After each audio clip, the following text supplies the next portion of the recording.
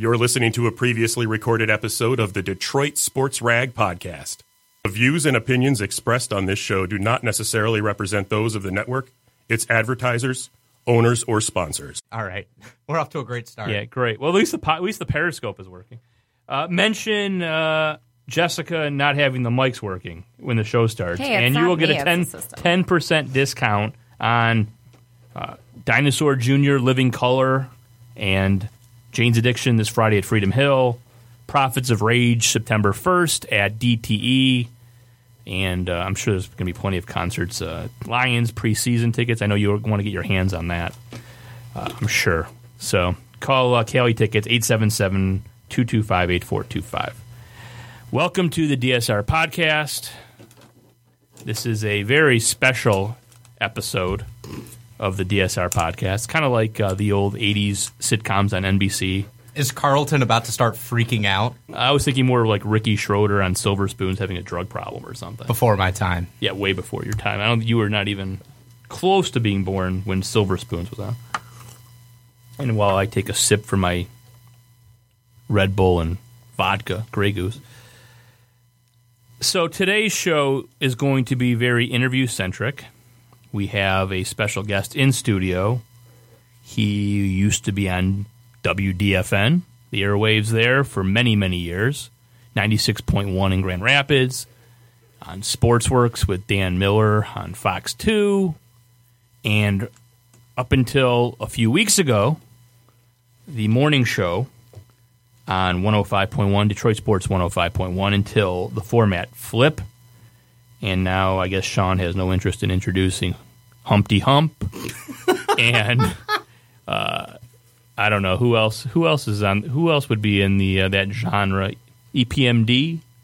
Oh yeah, DOS-EFX. They didn't ask you if you wanted to DOS-EFX would probably be do in there. any DJing for Public Enemy and Cypress Hill. You know, I did it. My first gig down in Toledo, I filled in at 92.5 KISS FM. I did some there, and no, it's just not for me, man. I could see a hybrid show hosted by you and Eric Chase, where it's half sports, half Poison Clan Dance All Night. I know that Steve Chassar and Buzz Knight had no interest in my programming suggestions at all. But welcome to the show, Sean. What's up, Jeff? How you doing? I appreciate you being here tonight. Thanks for having me. Even though, what did the one guy say? He had many people tell him he shouldn't do this and all that. I can relate to that, but no, all kidding aside, dude, it's when have I not been available to talk? I've always wanted to be that way. Well, we've had a long history. I was going to say, as long as we don't bring up Patrick Waugh versus Dominic Hasek, you can bring that up. We'll be okay. You can bring that up all you want. Just be factual when you bring it up. This is the guy who told me to shut the fuck up 8 times last week because I didn't think Andre Drummond would lead the Pistons to a championship. And you're going to criticize his man love for Dominic Hasek. I didn't Patrick say I'm criticizing anything. I don't think we should bring up Andre Drummond either. No, so we definitely shouldn't. Hasek, Drummond off the table. All right. So now we've got the ground rules set for this interview, Sean. I hope you feel more comfortable. Dude, whatever you want. We've got the court reporter over there in the corner. I don't want to treat this like a deposition. I hope we can have some fun here. Yeah, whatever you want, man. And we've had a long history going back to 13 years of the website because when we started the DSR, you were doing the mid-morning show at DFN. We co-hosted a program down at Detroit. What was that? Detroit Cafe, whatever it was. Yeah. That was short-lived. My first appearance on Sportsworks. I think most of my appearances on Sportsworks. You got stuck with me. Were with you. Yeah. I can still remember a conversation in that parking lot on a Friday night discussing the Detroit radio business. And not much has changed in the last 11, 12 years. No, it hasn't. But we've always kept a line of communication open, and you've always been honest with me. I think I've always been honest with you. You have been. Any criticism I've had, I haven't backstabbed you, I don't think, at all, and you've always told me when you thought I was full of shit. So I appreciate you being here. My first question, and I kind of want to go back a little in time, because when I broke the story in 2013 in July that WMGC was going from adult contemporary to sports, and they were going to be the first FM challenger to 97.1. after basically, DFN was pretty much kaput other than Shep. I had reported, and I got every single thing right about what was going to happen at 105.1, except for one thing, that you were going to be hired. And obviously I had good sources from day one until the day we broke the news that it was going to flip. I'm wondering maybe we could start there. What happened back in July and August of 2013? I think you thought you were going to get a gig there. I did. What happened? It was I had been contacted by a couple of, I guess, not management people who had said that this thing was coming about and everything. And I remember I was on a podcast with you right after it started, and I'll tell you the same thing I told you then. I just never got a call. I never got a call. And I think I assumed that the call was coming, and it never came. Why the call didn't come, I have my reasons. I have very good reason to think why it didn't come, but it didn't come. And, at the same time, I had a pretty good gig going on. It was kind of funny because there were some people that, were giving me a hassle about it. I mean, think about this. I was in my house in Northville, Michigan, doing a radio show. That's not from your basement, as I reported many times. It was from the office and upstairs. But that's a bad thing. So I had a pretty good gig going on. So I wasn't going to lose any sleep over it. Did I want to be part of it? Yeah, of course you did, because I've long said, and I said it just recently, sports can work in this town. It has worked in this town, and it's hysterical to me when I hear, and a lot of times it's the younger generation. I had a conversation on Twitter with somebody, and it wasn't, going back and forth or blasting or anything like that, but somebody said, oh, there can only be, one top dog in town. And I was like, well, how old are you, man? How old are you? I mean, it wasn't like that. And I lived through part of that where it took DFN a few years to get going. And then once it got going, I don't think we realized how good we had it. And conversely, 1270 was struggling. I mean, they were really struggling. And then they got going. And that's the one regret. I wish that Greater Media would have given it more time. But, dude, it's a business. If you get bitter over it, you're not going to last long in the business. That's just the way it works. So you said that you had some reasons that you thought contributed to you not getting that call at first. Would you care to speculate on what those are? Yeah, no problem. I think, and I'm going to compliment Jeff for this because this is something that always bothered me, and Jeff knows this. And even when Jeff goes through his periods of time where he's mad at me, and I mean, we all know Jeff. Jeff, it's going to happen with you if it hasn't happened already.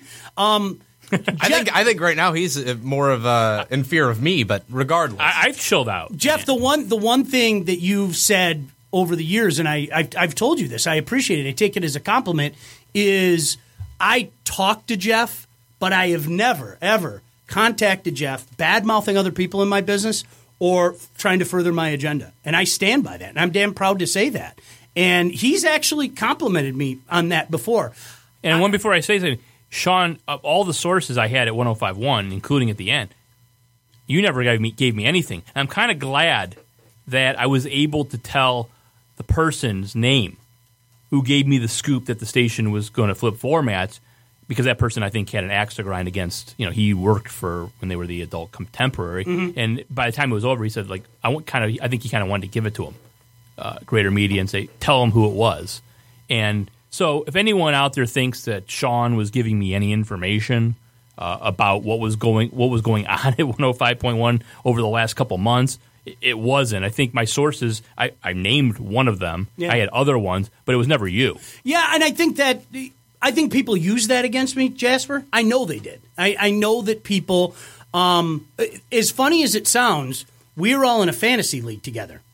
And somebody actually went out there and said things like, well, he's in a fantasy league with those guys from the DSR, Moss and Spiro, so he must be the mole. And it's like, come on, man. I mean, Jose Canseco was in the league with them too. I don't think Jeff has secrets from the Oakland A's floating around in his brain. I'm doing some stupid fantasy league, and that's why I've always wanted to be open with Jeff or Justin or whomever. I don't have anything to hide.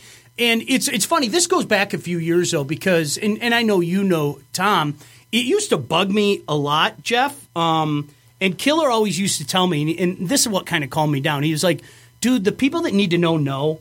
And because it bugged you for a while that stuff like that got out there, but whatever. It just, life's too short, man. Well, association with this website's never really, I don't think, helped anyone. No, I mean, it is a critical look at the Detroit sports media. So anyone who has ever been viewed as someone who likes the website, I think Killer was the one person who probably got away with it. Killer wasn't quiet about liking the DSR, but I don't think. But Killer, nobody ever gave Killer shit about it. But anyone else who contributed, or I mean, you can't even. Most Detroit News got policy. You can't mention the website. Don't tweet. Don't retweet. And that stuff goes on. So I can see why people would have thought, well, the guy was in the Detroit Sports Rag Fantasy Baseball League that ended up imploding, by the way, which we can or cannot get into that later. No. But let me ask you a question. So did you never talk to Jason Dixon at the beginning? No. But you talked to Jason Dixon afterwards. Yeah, did he give you any explanation of why? A few months afterwards, they called me and asked me to do some fill-in and stuff, and I said, sure. And so I did a few weekend shifts and everything. And, I had kind of heard through the grapevine that, there had been some things that had been out there. And it wasn't my place to go, hey, so did you hear this or did you hear that? Actually, he saw a tweet, as I recall. The only time I talked to Jason about it is he saw a tweet and he made some comment like, wow, I guess I had you all wrong or something like that. I didn't know Jason very well. He seemed like a good guy. I didn't know Jason very well, but he made some innocuous comment like I had you all wrong. But, I'm pretty sure I know what happened. And, in fairness, I have no problem saying it. Matt and I had a confrontation. Matt Derry. Yeah. Matt and I had a confrontation about a few things. And as far as I'm concerned, it's dropped. And I'm sincere when I say that because, he apologized to me. And, you're a jerk if you don't. That didn't mean that I didn't yell. That didn't mean that I said, what the hell did I ever do to you? What? I said. So you think Derry said to Dixon, don't hire Belige? I think to a few people up top. I don't know that definitively. I have very strong reason to believe it.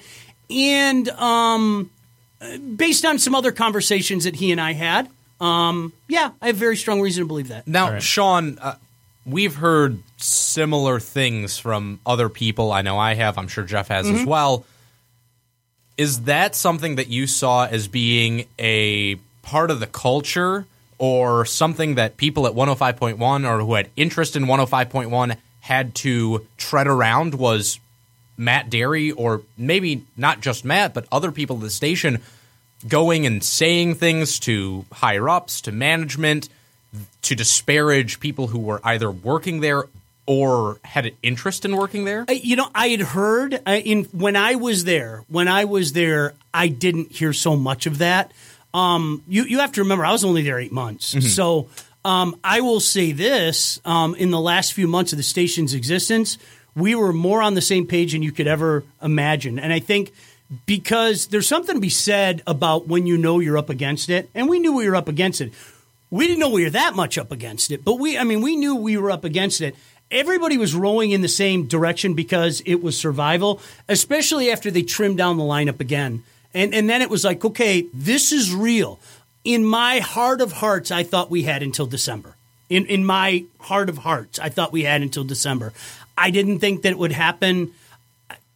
The day before it happened, I didn't think it would happen. And this is when, shit was swirling all over the place, Right. I can swear, right? You can see. All right. I've sworn 7 times already. No, but this is when... You're a little classier than I am, even though you're spitting into a Mountain Dew bottle. I'm going to pack I'm another not going to make the Greg Brady mistake and drink that. He did. That was the funniest thing, dude. You should have seen it. Oh, my gosh. I couldn't have happened to a better human. I love you, Brady, but it couldn't have happened to a better human. I will never get that image out of my mind of you telling me that story that he drank that. And to this day, when I see Greg Brady tweet, my first thought is, he drank Sean's spit. I need to hear this, yes. Very quickly, Brady was notorious for scamming other people's drinks in more ways you could ever imagine.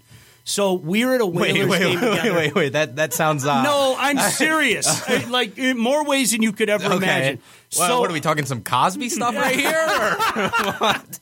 No, I can imagine a lot of ways. This is before I started working, for the Whalers. We were at a game, and I went to the pisser, and I came back, and I had left my drink there, and he picked it up, thinking it was a Diet Pepsi or whatever. I kid you not, he was white as a ghost, and I looked at him, and I was like, "What the hell's wrong with you?" Like I thought, like he's gonna die, and he couldn't even say anything. He just went like this. And pointed at it, and I go, that's what you get, scam. So he went and destroyed like a bunch of greasy fries and like one of those rink burgers just to make himself puke. Yeah. So So let's get back. Sorry. Into a kind of a linear fashion here. Mm-hmm. So 105.1 doesn't happen in August of 13. Mm-hmm. When I thought all of the arrows pointed towards you getting that gig. I think a lot of people that worked there did too. Right. So it wasn't just me. I mean, it's funny. One of the things was I went around telling people I was going to get a job there, and I don't know where that came from, but no. I mean, it was me basically reporting it, and I think a lot of people, I think just a lot of people who follow local or statewide media, sports media, made that same assumption. So it doesn't happen. And then you got some fill-in work, doing some guest hosting and things like that. Then you get the call from them sometime, I guess, last fall. Yeah. That Drew Lane is they're negotiating with Drew, basically telling him they want to do more of a sports show. Drew says, I don't want to do more of a sports show. I'll take a pay cut not to have to change my act, which has been going on for the last 30 years. They say Dave Shore, the PD who replaced Jason Dixon, says, no, we want you to do more of a sports show. He says no. They part ways. So there's an opening now because Derry is moved to PM Drive. There's an opening in the midday. And you get a call, and you're working at 96.1. As you said, from an offset of your family room or whatever it is in Northville. Got a nice, pretty decent gig there doing that. Ratings-wise, I had looked it up. For months, you had been pretty much competitive with Bill Simonson, beating him. It was pretty close, I think, from what I saw, and I didn't have all of the I didn't have all of the arbitrons from Grand Rapids, but it looked like you were doing pretty good. We had a couple year stretch where we did really well, and then the last book we took the last one too. So you're doing a show. We had a good stretch. So you're doing a show from Northville, which is basically kind of I guess I would say a Michigan-based. You're not talking about Grand Rapids, the Lugnuts. You're talking about Detroit sports or whatever, and you're beating a guy or neck and neck with a guy who is ingratiated himself with every single business, it seems, in Grand Rapids, from Brands to Myers to whatever, and you're doing very well there. But you get a call, I guess I would presume, from Dave Shore. I didn't know all the Drew stuff was happening. Jeff, I've said this to you for years, and I think for a long time, maybe, I don't know if you didn't believe me, but I think you know this. I don't pay attention. I don't know what's going on around me. When I'm done with my job, I want to go home and play with my kids. Like, honestly, that's really... Or when you were at 96.1, just walk to the next room. Yeah, exactly. Hey, Jack, you want to watch Godfather 2? I was Shore, actually, Dave called me on a Saturday and said, are you going to the Lions game tomorrow? I said, yeah. After we're done with the pregame show for Fox. So we went to the Lions game, and we were talking in the press box, and he said, can you come in tomorrow? I might have something for you. Great, fantastic. I didn't know the Drew stuff was going on. I mean, I really, as the good Lord is my witness, and it's kind of funny because when I walked in there, that was one of my big concerns. When you walk into a room and you're walking into a morgue, and I walked into that end of the building, and everybody had that look on their face. And I had seen that look on people's faces from the time when DFN closed. So I was like, oh, no. Well, then it kind of got explained to me what was going on. I did a show that day with Rico. And then they said, well, this is what's going on. Would you do a show with Maz? Would you be willing to do a show with Maz? And my bosses at 96.1 were like so cool to me. There was no way I was just going to say I'm leaving. And I said, well, I hope you know I have to give them 2 weeks. And, usually companies flip you off and say, get out of here, go now. Especially in radio. They asked me for 3 weeks. Right. They said, can you give us 3 weeks? And dude, you know what? They were great to me. I'm not trying to be PC. They let me do a show out of my house, you know? So I was like, whatever you guys need. So that kind of sucked for 3 weeks to do 2 shows because I was doing till like 2:30 and then I had to race home to do the other show and everything. But I just thought that was the right thing to do. And then the second day after the first show Maz and I did, then I was told that Mark was going to join. And, I've said this before, and I saw Greg said something about it on Twitter. Henson. Fellhauer was an epiphany to me, man. I always thought of him, and he knows now because we've had this. I've always thought of him as Drew's sidekick. You know what I mean? Right. He was a sports fan. He was one of us. He really was. And I know what people's opinions are. I think the problem with guy, you don't like. I think the problem with Fellhauer was when he was with Drew. It would have been like me getting a job as a sidekick for Howard Stern. Sure. I couldn't do that job. I idolized the person. I couldn't take him on. I couldn't criticize him. And I think that was the situation that Fellhauer was in. I think he kind of enabled some of the Drew antics that he didn't when he was with you and Maz. And I think he kind of was free of that a little. And I know, Jeff, you and I even discussed it on the podcast, saying his later comments, especially regarding the stuff with Maz away, which we'll get into later, the sexual stuff, the rape stuff. Stuff like that, when we looked at each other and we said, it's either like this is a different guy or he's completely changed his mind on a lot of the ways that he looks at women, that he talks about women. I don't know how he looks at women. That's nothing I could know. But I'm saying, like, there was clearly a change once Drew left with Mark. So I think that definitely goes to what you were saying, Jeff, and also to what you were saying as well, Sean. But I have a question even before you got there. Mm-hmm. When 105.1 starts up, and you've said that you think 2 stations can work in this town. I agree with you. Mm-hmm. I think we saw it in Boston, a similar-sized town with similar provincial sensibilities. We've seen it work there. We've seen it work other places. What was your initial impression, really, when 105.1 first you learned it was going to be a thing, then you learned you weren't going to be a part of it, and then you started listening to it because you got there a little bit down the line. So you had the perspective of somebody who wasn't there and also the perspective of somebody who was there. You bring up a good point. I'll throw in another one, too. In Philly, they had a greater media station that I think it took about 3.5 years for them to really gain traction. I think they fired. I think Henson wanted a guy there who's kind of similar to me, he told me. Yeah. Like an asshole. Yeah. And then they said, no, we're not hiring him. No, we're not hiring him. And I think then they hired him after Henson got fired, I guess. And then the station took off. Was that Barrett?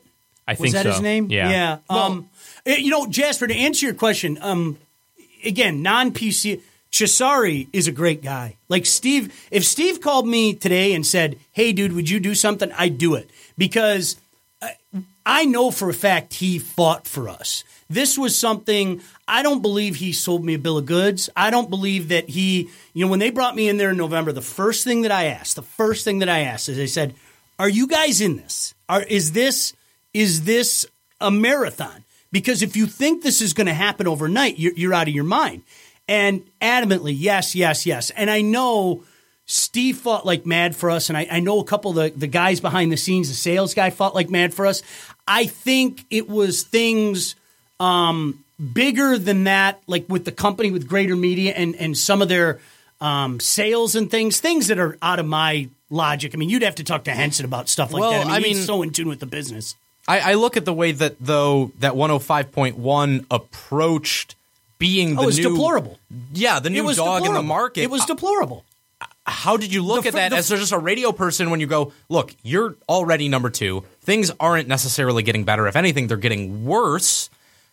And you're not going after 97.1. You're not making yourself noticeably different. The one thing that you have to remember, and I don't know if you're... I don't mean this sounded disrespectful. I don't know if you're old enough to remember this. No, I'm probably not. There were a lot of mistakes in building DFN to what it eventually came to. There were a lot of mistakes in building XYT into what it eventually came to. I mean, we could have a blast, Jeff, if we sat here and talked about some of the guys that came in and out of chairs and stuff. So I think it's a process first and foremost. I talked to Steve. The first time I talked to Steve was, I don't know, maybe a year before I started. And he asked me what I thought. And I said, you blew your chance for a good first impression. He said, what do you mean? And I said, you work in a building. Howard Stern conquered every other market in the nation. Couldn't do Detroit. Except for one. Yeah. And I said, that show is on your station. That guy is on your station in Drew Lane. I said, Detroiters want Detroit. And I think... Which is what I said the first day. I was the only person at that opening press conference. It's a provincial town. And I said to Drew Lane, amen. I said, Drew, you beat Howard Stern. And you're putting Mike in the morning. I couldn't believe it. That's the one thing. I mean, when you look at that station existed 34 months, and for 30 of those months, over 30 of those months, you had Mike in the morning. And we talked about this last week on the phone when I asked you if you would do the show. I said, ESPN radio doesn't bring you that much. Nope. You could have gone with NBC radio. You could have gone with CBS radio. You could have gone with anyone. ESPN was going to compel them to put on Mike and Mike. As part of, you want ESPN, you got to put them on for X amount of months. Mm-hmm. It made no sense from the day one and I said it to him, like, you've got to go local. As bad as Stoney McAllister is for sports fans, because that's not a sports show, if you put Mike and Mike on, which you can get on satellite, if you got XM Series, you can listen to it on that.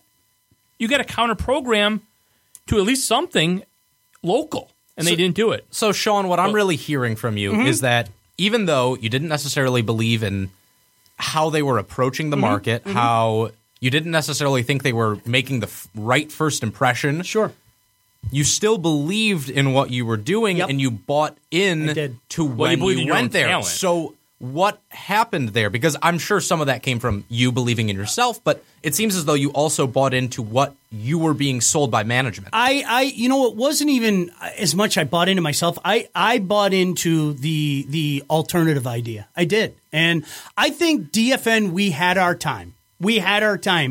And our time passed. I mean, whether we wanted to admit it or not, I don't know. I'm not going to go through the revisionist history and go, man in the high castle. If DFN switched to FM, would that have been the end of 1270? I don't know. Or 97.1, as it were? I don't know. I think it was cyclical.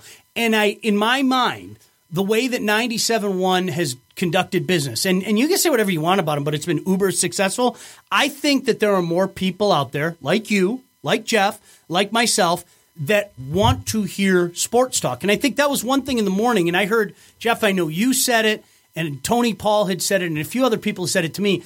I was never going to attract the non-sports fan. If you're a sports fan, hopefully you'll listen to me, even if you hate my guts. At least you can go, I don't agree with him, but at least the dude knows what he's talking about. He brings it factually. I was never going to attract somebody that was a non-sports fan. So I told them all along, we're not going to really make a mark until the fall. Because in my mind, when you turn on the radio first thing Monday morning, what do you want to listen to? Some people that actually spent the whole weekend watching what the Tigers did, watching what Michigan State, Michigan, and the Detroit Lions did, or do you want to talk about your favorite ice cream? You know what I mean? That was always my mindset. So that's when I thought we were going to make our mark. But we never got to that point, and that's a business. It's no sour grapes. There were two issues that I thought I had with them bringing you on and not utilizing you properly. So they bring you to middays, and you're doing that show, and you improve on Dairy's ratings. From what you don't have to comment on it, but from what I see, you're improving on Dairy's ratings, who, after his non-compete expired, he takes over for Rico and Ryan, and you improve those when you get there. To me, the two mistakes they made with you are, one, they move you to mornings. And I've been tracking this ever since I started the website.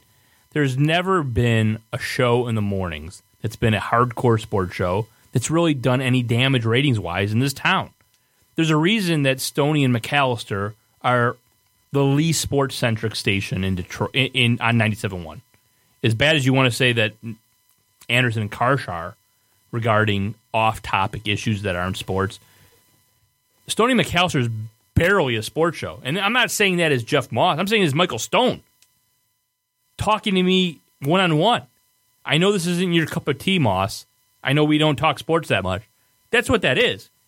And when I say that Dave Shore, I don't think, knew the market, putting you on in the mornings to do a hardcore sports show with Mazaway and Fellhauer when you've been basically accustomed to doing a solo show with a producer, either Marty or whoever it was, or an update person. Doug Todd. Right, Doug Todd. I just don't think they utilized you right. And I thought you should have either been in middays or PM Drive. It made no sense to me. And I thought that that move showed that Shore had no idea of what this market was about. You know, it was when you guys were at Killer's thing, the fundraiser, the Christmas thing, the bartending thing. We talked. Yeah, I talked about to why you. you even moved from 90. Yeah, I remember. Justin, shout out to Spiro. Spiro actually said to me, "What the hell are you doing?" And I told him, I said, there are two things. Number one, I really believe that people want to hear sports. The middays work great for me. Like I told Dave point blank, my son is a senior in high school now. You know, I'm never going to get this time back in my life. I'm never ever. What is he? Yeah, he's going to be a senior this year. Isn't that unbelievable? Fuck, I know. Just go it's put incredible. A bolt in my head. My daughter, Lauren is starting middle school. These are things in life I'm never getting this time back. So the one thing that I noticed getting off at 6 o'clock. You really should do a blog and talk about all the personal conversations you have with Jack about life and how you guys are going to be growing apart soon. It's weird, dude. I said the code word here. The safe word should be smokehouse. No, so when the opportunity, I told my bosses the same thing. Getting off at 6 o'clock was difficult because a lot of times, I have to run off to go do a hockey game, to go do, whatever the case may be. And, I wanted to be there for my kids' things, especially with Jack going to his senior year. So the midday thing worked well. It was funny. Tony Paul called me, I don't know, late May or early June. And it's when some rumor was going around that Drew was going to be coming back or Drew would be doing mornings or something. And I was like, I would give him the mornings. He's Drew Lane. He's Drew. Well, that's what where does Drew want to work? That's where Drew I don't Lane know. can work. I said from day one the original sin was not putting him on the Drew Lane show. Should have been on the morning. I agree. Drew Lane had been on the morning for his whole life, but I was told two things. Drew didn't want to do mornings, and it was going to cannibalize Chuck and the Riff morning show that Dave and Chuck, yeah. Dave and Chuck that they replaced. So I don't know, but to me, I just think that you should have been anywhere but morning because we can go through Butch Stearns, we could go through Henson and Jamie, we can go through Brady. It's just never been a ratings bonanza just to talk hardcore sports in the morning. Yeah, I mean, and we can bitch about Mike and Mike all we want, but there is a reason they get really good ratings. It's because they're a light sports show. Not here, and not here. I'm saying ratings they do fine. They wouldn't be on the air if they weren't. You can watch them on TV and you can hear them on satellite. Of course, because what do you need them on 105.1? They're easy to sell to sponsors. It's easy to sell something like that to sponsors. They do fine. Not here. Not here. I'm not talking about here. But that's my point is that I don't think you can do Mike and Mike here because people in Detroit don't give a shit about national sports. Let me ask you a question. Hold on. Let me ask you a question. Let me finish. Hold on. Let me finish what I'm saying. Hold on. Let me ask a question. Were you dubious of moving from middays to morning? No, I wasn't. I should have been in retrospect. I should have been. Yeah. Yeah, then let me finish my question. All I was saying was, I was saying something similar. Was, were you worried that being a hardcore sports guy who you yourself said you don't think you are, what's the word I'm looking for, that you appeal to a more general sect, do you think it was really the right idea to put you on in the morning? Again, in retrospect, probably not. And that's the one thing. It's kind of funny because everybody plays the blame game and everything. I'll own what I have to own. Look, I was eventually part of the problem. I didn't get good enough ratings. Period. End of story. And if I own that, and I have to own that, I have no choice but to own that. I would hope that the person that's pointing the finger at me saying that would also say, wow, 8 months probably wasn't a good barometer. 8 months probably wasn't enough time. I guess it'd be one thing if you didn't see that there was some growth. It was minimal. It wasn't enough. I own what I own. But I think to only have 8 months, that's the bummer part of it. But well, do you feel like you were lied to? You went from a job that you were doing pretty well at, out of your home at 96.1. They wanted you to come to 105.1. Do you feel that there was deception involved in what the overall plan was going forward? From Cesare, no. From the company, they changed their mind. There's no doubt about it.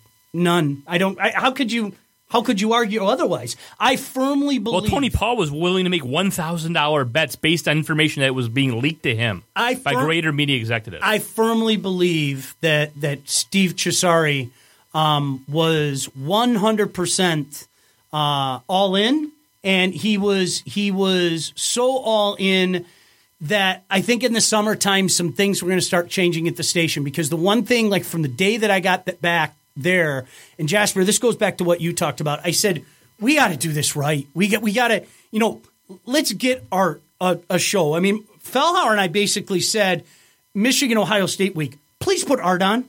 It's a holiday week. Put Art on. It's Thanksgiving weekend. People are going to want to hear from Art Regner. Right. And I know a lot of people did that as well. Tony Paul, I wanted to get Tony involved. I wanted to get Rod Beard involved. I wanted to get my buddy Scott Bischoff involved, because I don't know if you ever heard Scott. He's like a scout. And it's something you don't hear on the radio. And I know what a puck guy you are, Jeff. How much puck talk do we hear? How much of this is because Dave Shore was an LA guy who didn't know the market? I mean, point blank, in my opinion, if you know you've got a provincial market and you hire a guy from Tampa, a guy from LA, you put on a morning show, which is an ESPN national show, which you can get on two different formats. How much of that was the issue that you didn't, that the person programming didn't know the city? I think Dave figured it out after a couple months. I can't speak for Dave, but I think Dave figured it out for a couple months. I'll say this about Dave. He wasn't afraid to ask people questions. He wasn't afraid to walk in and go, hey, what's this market like? What's this market like? In retrospect, I mean, to me, I didn't know. We were dead. Why should someone be asking people, what's this market like? If it's me, I'm hiring who already knows the market. Who knows? Because if not, you're dead in the, you're already right. You already are looking dead in the water at this point. And when you hire somebody who doesn't know the market, and it seems as though you are so far behind already, and there's no way you can catch up, why would you bring someone in who needs to learn if you're not really going to put the time in the money and the investment into this station? That's what it was. It hit me in the springtime. Anything that we're going to have to do on our own, because the cavalry's not coming. So is that when you realized that there was a chance that this was going to be it? Yep. Because I thought it was December. You thought you got till December. Yep, I thought December. I was being told 2018 that they were going after the Philadelphia model. Mm-hmm. And when I said to you back in December at the killer function, I'm like, why did you do this? Basically, I think I got 2 years. And you thought you had 2 years, and you had 8 months. Yeah, like I said, I don't honestly, Jeff. I'd tell you, I hope you know it. Steve was sincere. I think Steve fought to the bitter end for us, and the way that it was described to me is they finally got a call before the quarter ended. I think the quarter ended June 30th, and they got a call in June 24th or 25th, and said, we're not doing this anymore, and pulling the plug. And again, the reasons for it, I don't know. I heard that they're doing some restructuring. I heard they're doing this, that, and the other thing. And I heard the station was for sale. I think it was Kevin Adele, who is selling Channel 38 to the government, basically just for the bandwidth. Mm-hmm. I heard that a month before the station flipped, and I don't know if you heard anything similar, but that they were looking to sell the station because someone, a local businessman, wanted a turnkey sports station. He didn't want to start from the scratch. He didn't want to have to go hire talent. but you guys already have the infrastructure. You're already ESPN. You already got the program. And whether or not he likes Lindsey Hunter or whoever is involved, someone who wanted a sports station, and like I said, I think it was Kevin Adele. You never heard anything about that? Or 3 weeks beforehand, we had this meeting where we were actually talking about adding things. It was June 10th? I don't remember. But it was June 2 weeks 8th, before the whatever. flip?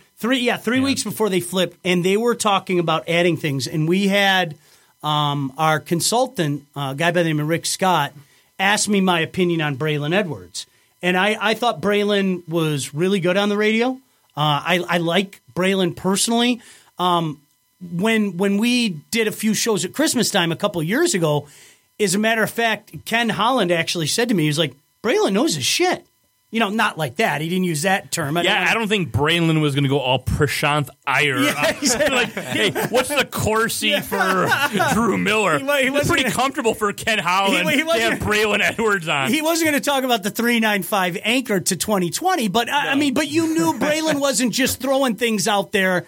He wasn't just throwing things out there. You could tell he did his homework and everything. Tony's name came up again because I think we're both in. I think Tony brings a perspective that's really missing from this market.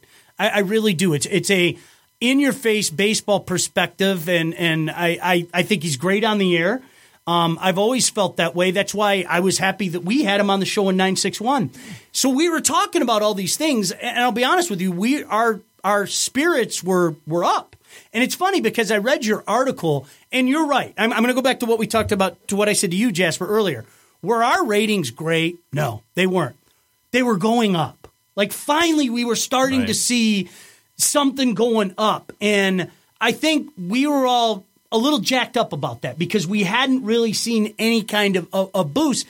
And now, all of a sudden, you couple that with, well, holy crap, they're talking about maybe adding Braylon Edwards and Tony Paul and Rod Beard. And 3 weeks later, we're sitting in that room. And like I told you, it was about 24 hours earlier that I finally started to think, this might happen. And then that afternoon, I knew it was going to happen. Right. Well, see, I hear you saying that, Sean, and I'm not trying to attack you here by any case. Dude, say what you want. But the last numbers that came out, it was a 0.7. That was the lowest. You talk about Tony Paul. You already had Tony Paul. So I'm hearing you say things were going up, things were feeling better. But I look at the numbers, and the numbers were not going up at the very end. Sure. And the guys you're talking about bringing on, you already had one of them on. You talk about, like, Braylon Edwards, he knew his stuff, but, I mean, did he really know his stuff in all four sports? Because I'm sure Lindsey Hunter knew some stuff. I'm sure Lindsey Hunter, he had a black book of people he could call up, but that sure didn't do anything for them. So I wonder... You're saying this, but was that really what you were seeing, or is that kind of what you guys wanted to see? If you looked at the 12-plus numbers, the 12-plus numbers sucked. You're absolutely right. Jeff, you know this because I've seen many of your articles back in the day about the numbers and everything. Male 25-54 counts. That counts. That's right or wrong for whatever it's worth. That's what people look at. So that was really the only thing that we had to look at, and I think. For a station, it starts with that. I really do think it starts with 25-54. Good point on Braylon. I don't know. All I can tell you is I did a bunch of shows with him, and you can tell when a guy doesn't know his crap. And it didn't come across like that to me. They did have Tony. Why they let Tony go, I have no idea. I have my theories. But those are exactly it. They're theories. Would those theories be similar to the theories why you didn't get hired at first? I believe they are. I've waited 47 minutes and 50 seconds for this, so we'll get into this now. Sure. Okay. So,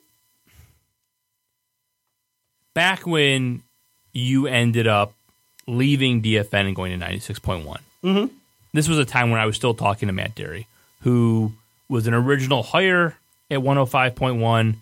He had to wait out his non-compete, ended up being the midday guy. Eventually, after Drew left, he's the PM guy. It's my belief that Derry sabotaged you from day one with Dixon.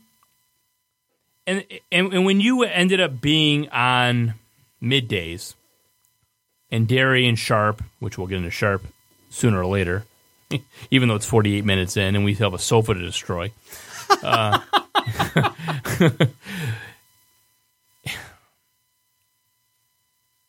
Derry. Mm-hmm. We'll get into that. Mm-hmm. To me, and I used to be friends with Derry, and we had private messages, which are not so private anymore. Which aren't private anymore. And when they help me out. When you get you get the gig at 105.1, and the major contribution of Dave Shore is crosstalk. So now you've got to talk with Derry in between the shows. Mm-hmm. And me being the asshole I am, not denying it, I've got these direct messages from Derry where when you were removed from DFN, you go to 96.1 and you give it an innocuous, right? You give it. I quit. Right. Yeah, it's funny because you know what's funny, Jeff? Let me just clarify. I've heard that's one of the things. There's a reason he's bounced around so much. I was at DFN for 12 years and I left on my own. And how long was Derry there? Pretty similar, probably. I'm guessing 12, 13. Yeah, right. He got there before I. He was your freaking update guy. Yeah, I left. I mean, that's really funny because just in fairness, I heard people, "Oh, you've been fired here." No, I wasn't. I left. You know. The backstory. We'll get into that Killer stuff later. Yeah, I do want to talk about what happened in the days before Killer passed away, but we'll get to that later. Mm-hmm. But to the thing with the Derry thing, so everybody knows the history between me and Derry. We've been friendly for many years. We're going back and forth. I thought it was completely odd that you give an innocuous article. You know, I'm guessing someone from MLive contacted you to do an article about your next move. You're going to 96.1. Mm-hmm.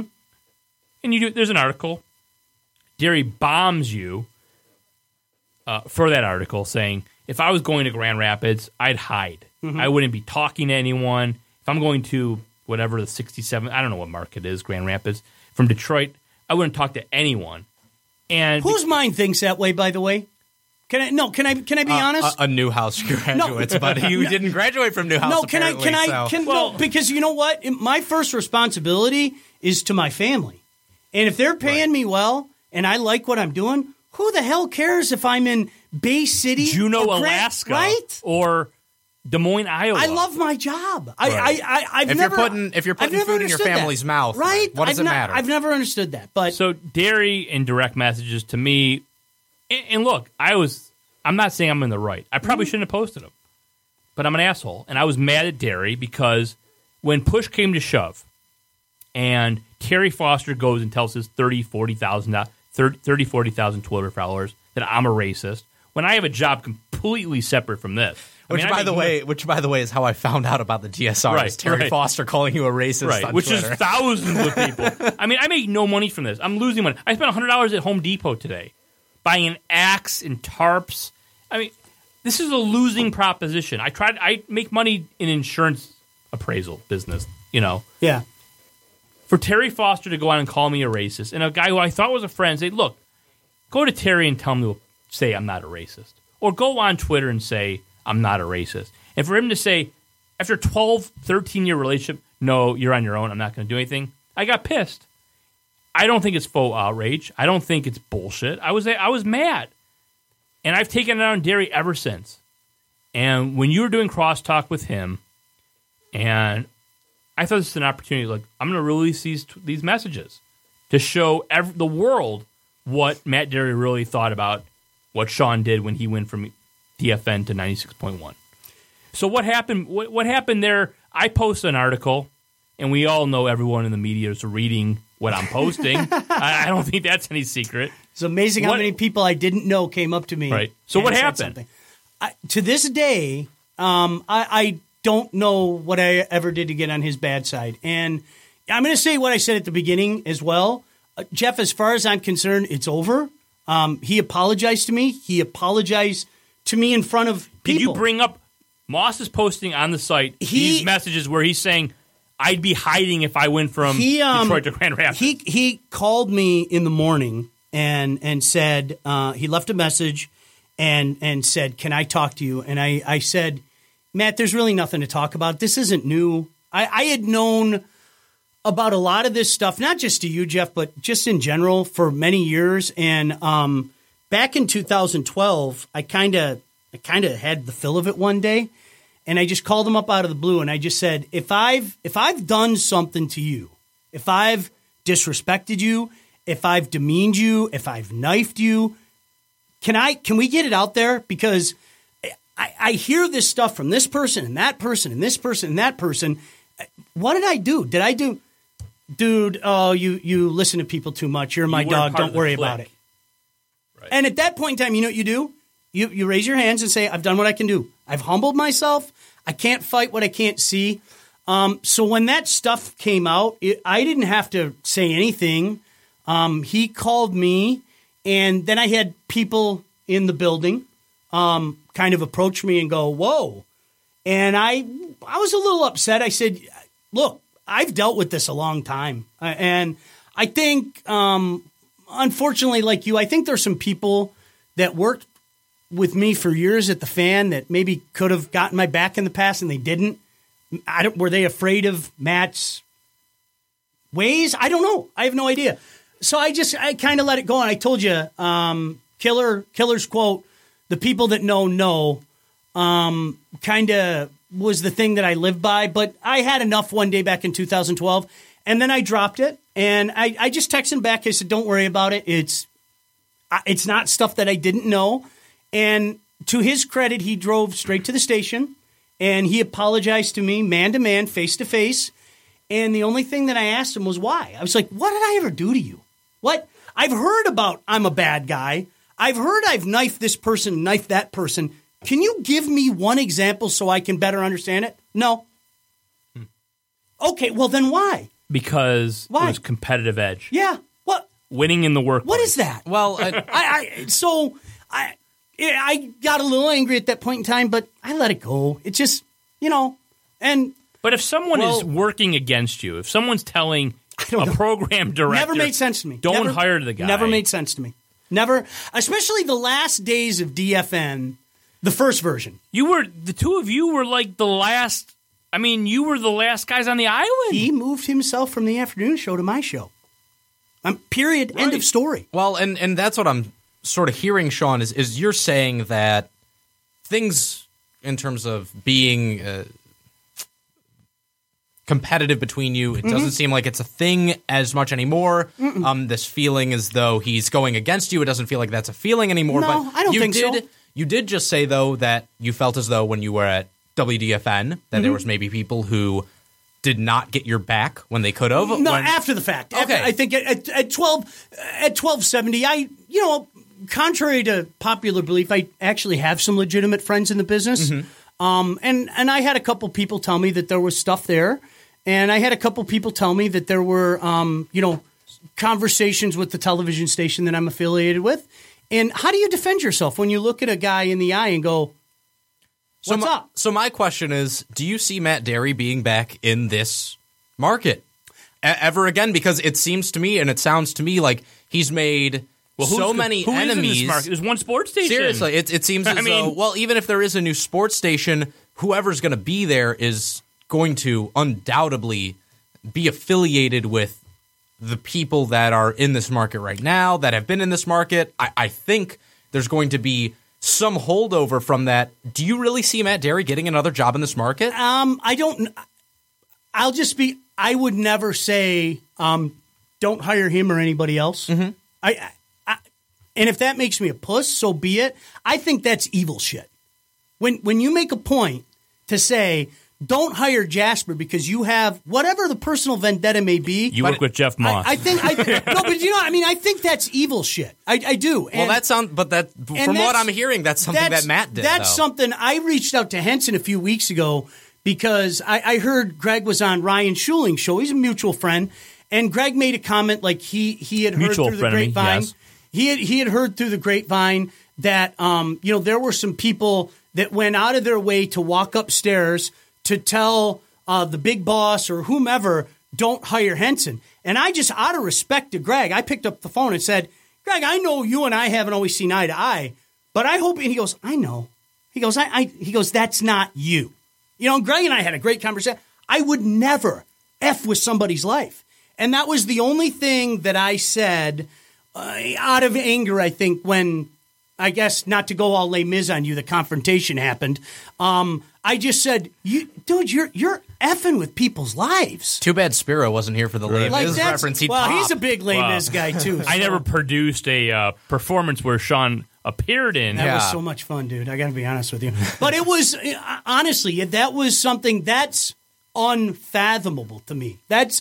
Why would you the dairy thing, life? Well, the dairy thing is so bizarre because he said, one of our common interests was Howard Stern. One of the things we talked about mostly over the 12 or 13 years was Stern before we had the falling out. And one thing Howard Stern always said was, I never told either K-Rock or XM Sirius, don't hire this guy. Yeah, this guy bashed me when he was in Orlando. Bubba the Love Sponge. Yeah, we went after each other. He said things about me. I would never take food off of someone's plate. And that's what basically I think Derry did to you. Because to me, if what I'm told is accurate in that he went to Dixon and said, this guy is affiliated with X and Y. I was your mole. Gig him. I know for a fact I was accused of being your mole, which... And I swear, the only one time I would say if I got a story and someone you for asked confirmation, me about Dave. You asked me about Dave, and I told you about Dave. Only time. I have no problem telling people I'll take a that. fucking polygraph. So will I. And no story came from you primarily. But if I had a story and I said I'd like to get some confirmation before I run with it, I'll send it to Sean and say, is this true or not? You just say no comment or it's true.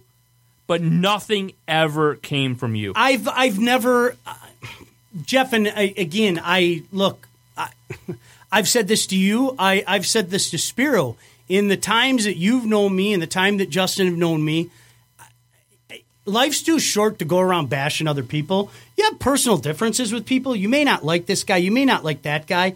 But, I'm going to pick up the phone or private message Jeff and go, man, that Jasper, what an SOB. What? Yeah, you got to do something. Why would you? That doesn't make sense. It doesn't make sense to me. So, again, I don't know. That was the one thing that I asked. I didn't get an answer, but I got to give the guy full credit for apologizing. I think it's sad, though, because I do think there are some people at 97.1, although I don't fit there. I know I don't fit there. I talked to Jimmy Powers a few years ago. Seems like a really good guy. But when I left the Fan, we went to breakfast. Seems like a really good guy. I think there's some people there, and I've been told by some people that work there, that he's kind of poisoned the well about me, and that's okay. He got fired from that. I kind of hope that the people that maybe felt that way about me have had time to rethink that. And you could say I suck on the air. You can say that I'm an idiot. You can say I'm not smart. I'm not going to argue too much of that. God bless you. I never. God bless you. You can get mad at that. I've never. There's no bodies in my closet, man, and they're never going to be. Never. So we've discussed on air some of the things that we thought you should have done differently or not just you. I'm saying 105.1 in general. Yeah. Well, what we thought should have been done differently. Primarily going after 97.1 in any capacity, which never to us seemed like ever happened. Doing something like integrating, you're an ESPN station, there seemed to be a lack of local ESPN writers on 105.1. The beat writers, it did not seem as though were being utilized properly, and even when there were beat writers, they weren't ESPN beat writers, which seemed bizarre to both of us. Why would you not integrate your product with your own product?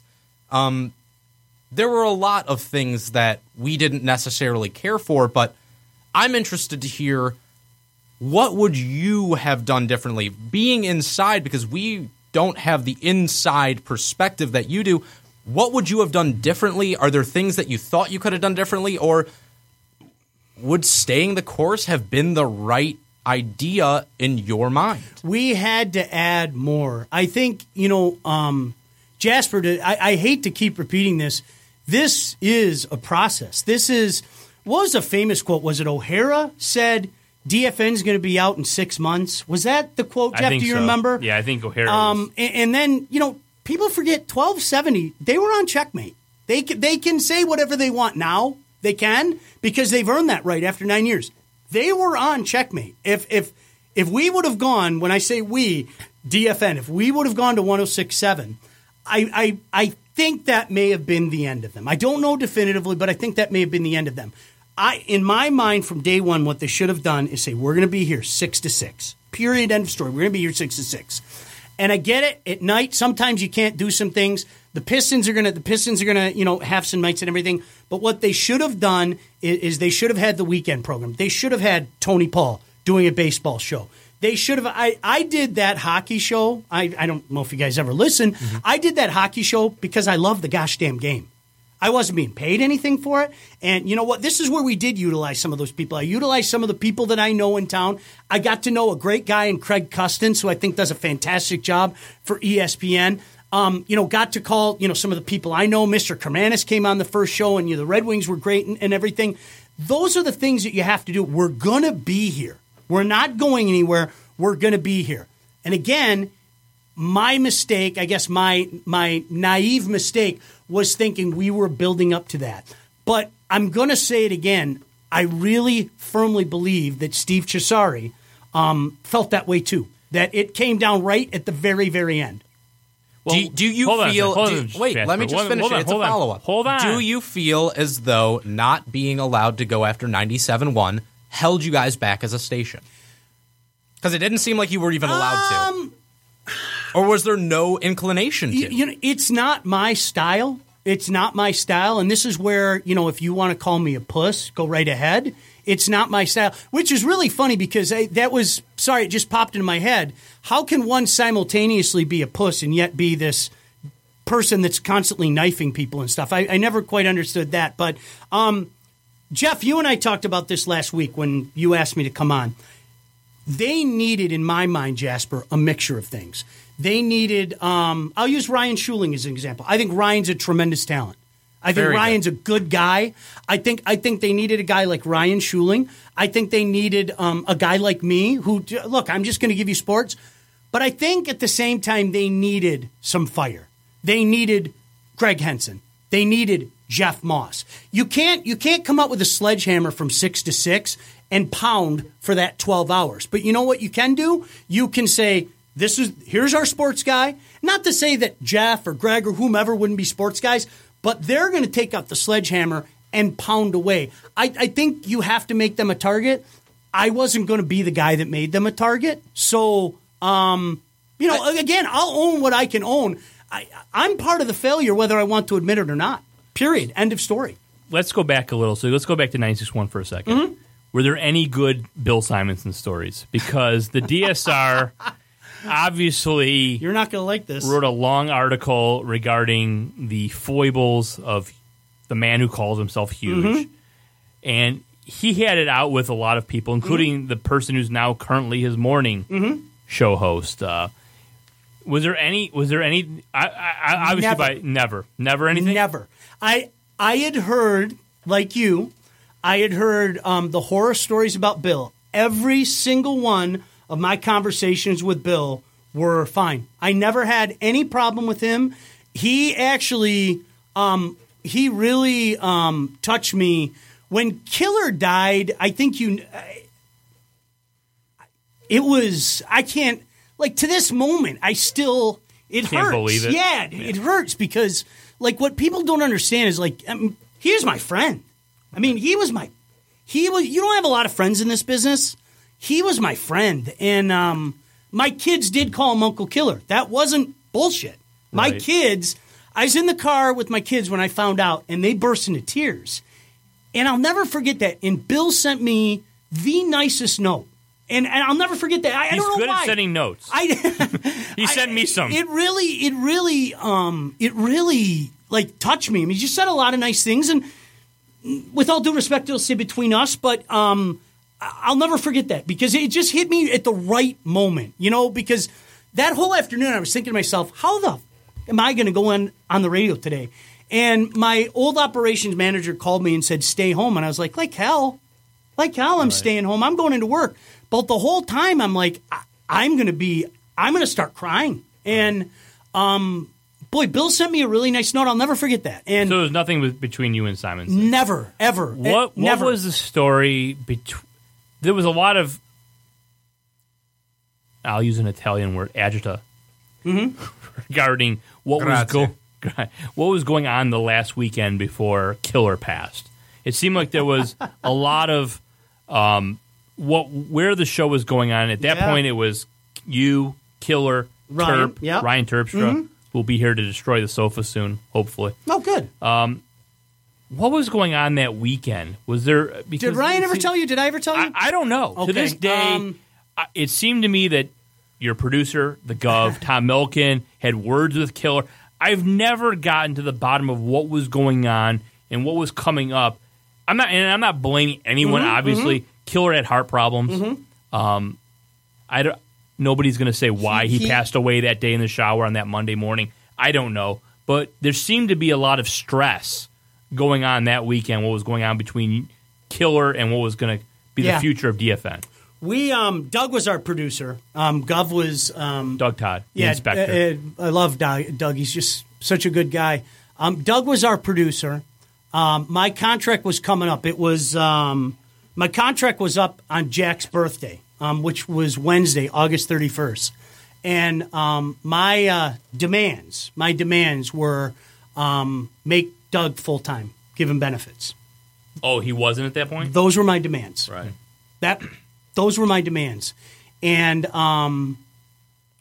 we got to a point where Sunday, which would have been the 28th, came around, and nothing. So I just said, I'm not. That's it. You know, they need to know I'm serious. And when I say they need to know I'm serious, that wasn't my way of saying, this is it. This was my way of saying, no, this is really it. I contacted both the program director in Grand Rapids and the operations manager and the program director and operations manager in Detroit. And I said, guys, it's been fun. We did the 2 years. I'm done on Wednesday. And this is on Sunday, the day before Killer died. This is Sunday, the day before Killer passed. Right. Killer called me, and to say that we, swear alert, motherfucked each other would be an understatement. We motherfucked each other like two friends would do. And he said, you can't do this. And I said, Tom, I'm not dealing with this. No, they're going to do this or not. We blew, probably 10, 15 minutes long, and then he hung up on me. And I thought that was it.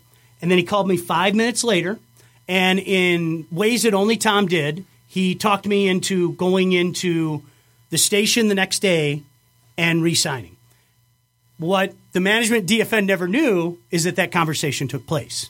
Right. Because the next day, I went to, it was my son's 7th grade orientation, and I came out, I was in there for a half hour, and my phone blew up. You know, I'm in 7th grade orientation. I'm not bringing my phone in and everything.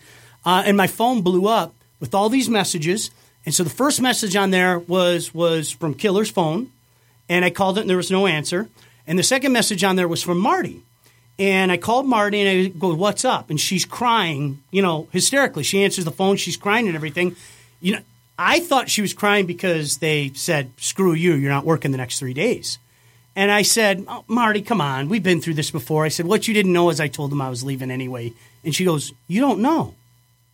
And I go, what are you talking about? She goes, Tom passed away this morning. It was, I'll never forget it because it was, I said it out loud, which was my mistake. What? Killer died? And my kids are in the back seat, and they just start crying right away. Right. So then at that point in time, I got to be dead. I got to be strong and everything. So it was, what they didn't know is I was going to resign. I was going to resign on Monday. But that happened, and we did the show that day, which was pure hell. And then the next day, Todd said to me, can you stay just like a month? Can you do this a month? And I said, I will, but you got to make this happen. I'm not asking for much. We'll work it out. Well, a month turned into about 2 months. And my agent at the time, the late Mike Novak, called me and said, dude, they're not going to do anything.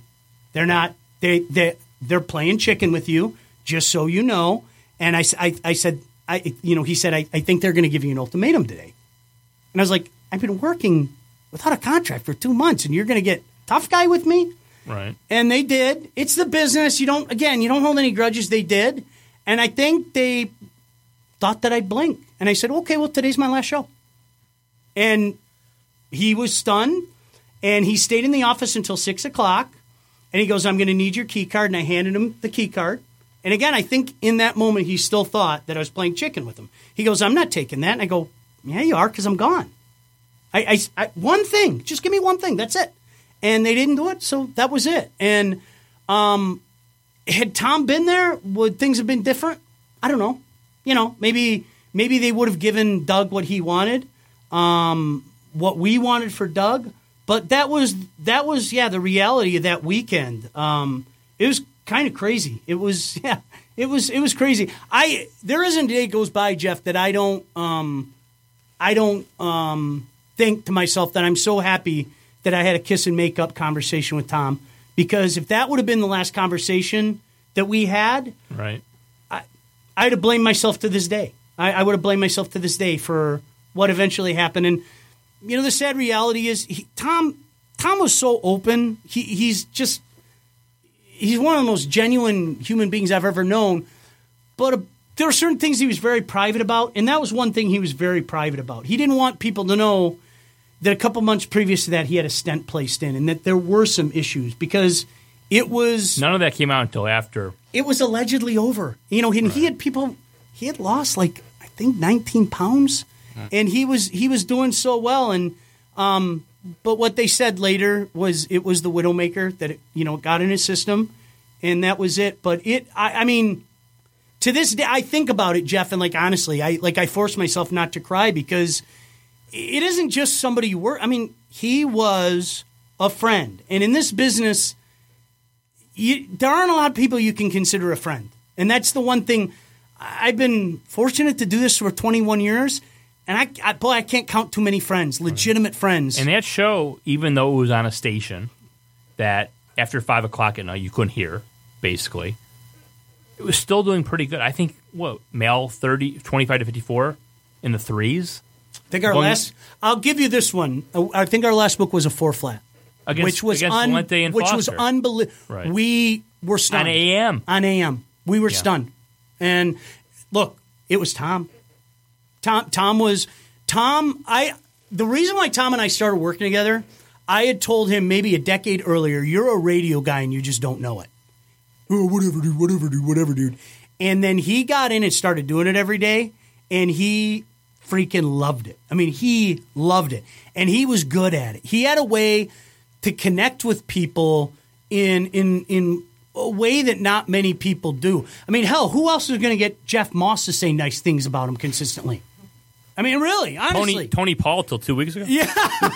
No, I mean, because you know what the main thing about Killer was that he didn't take himself too seriously. Amen.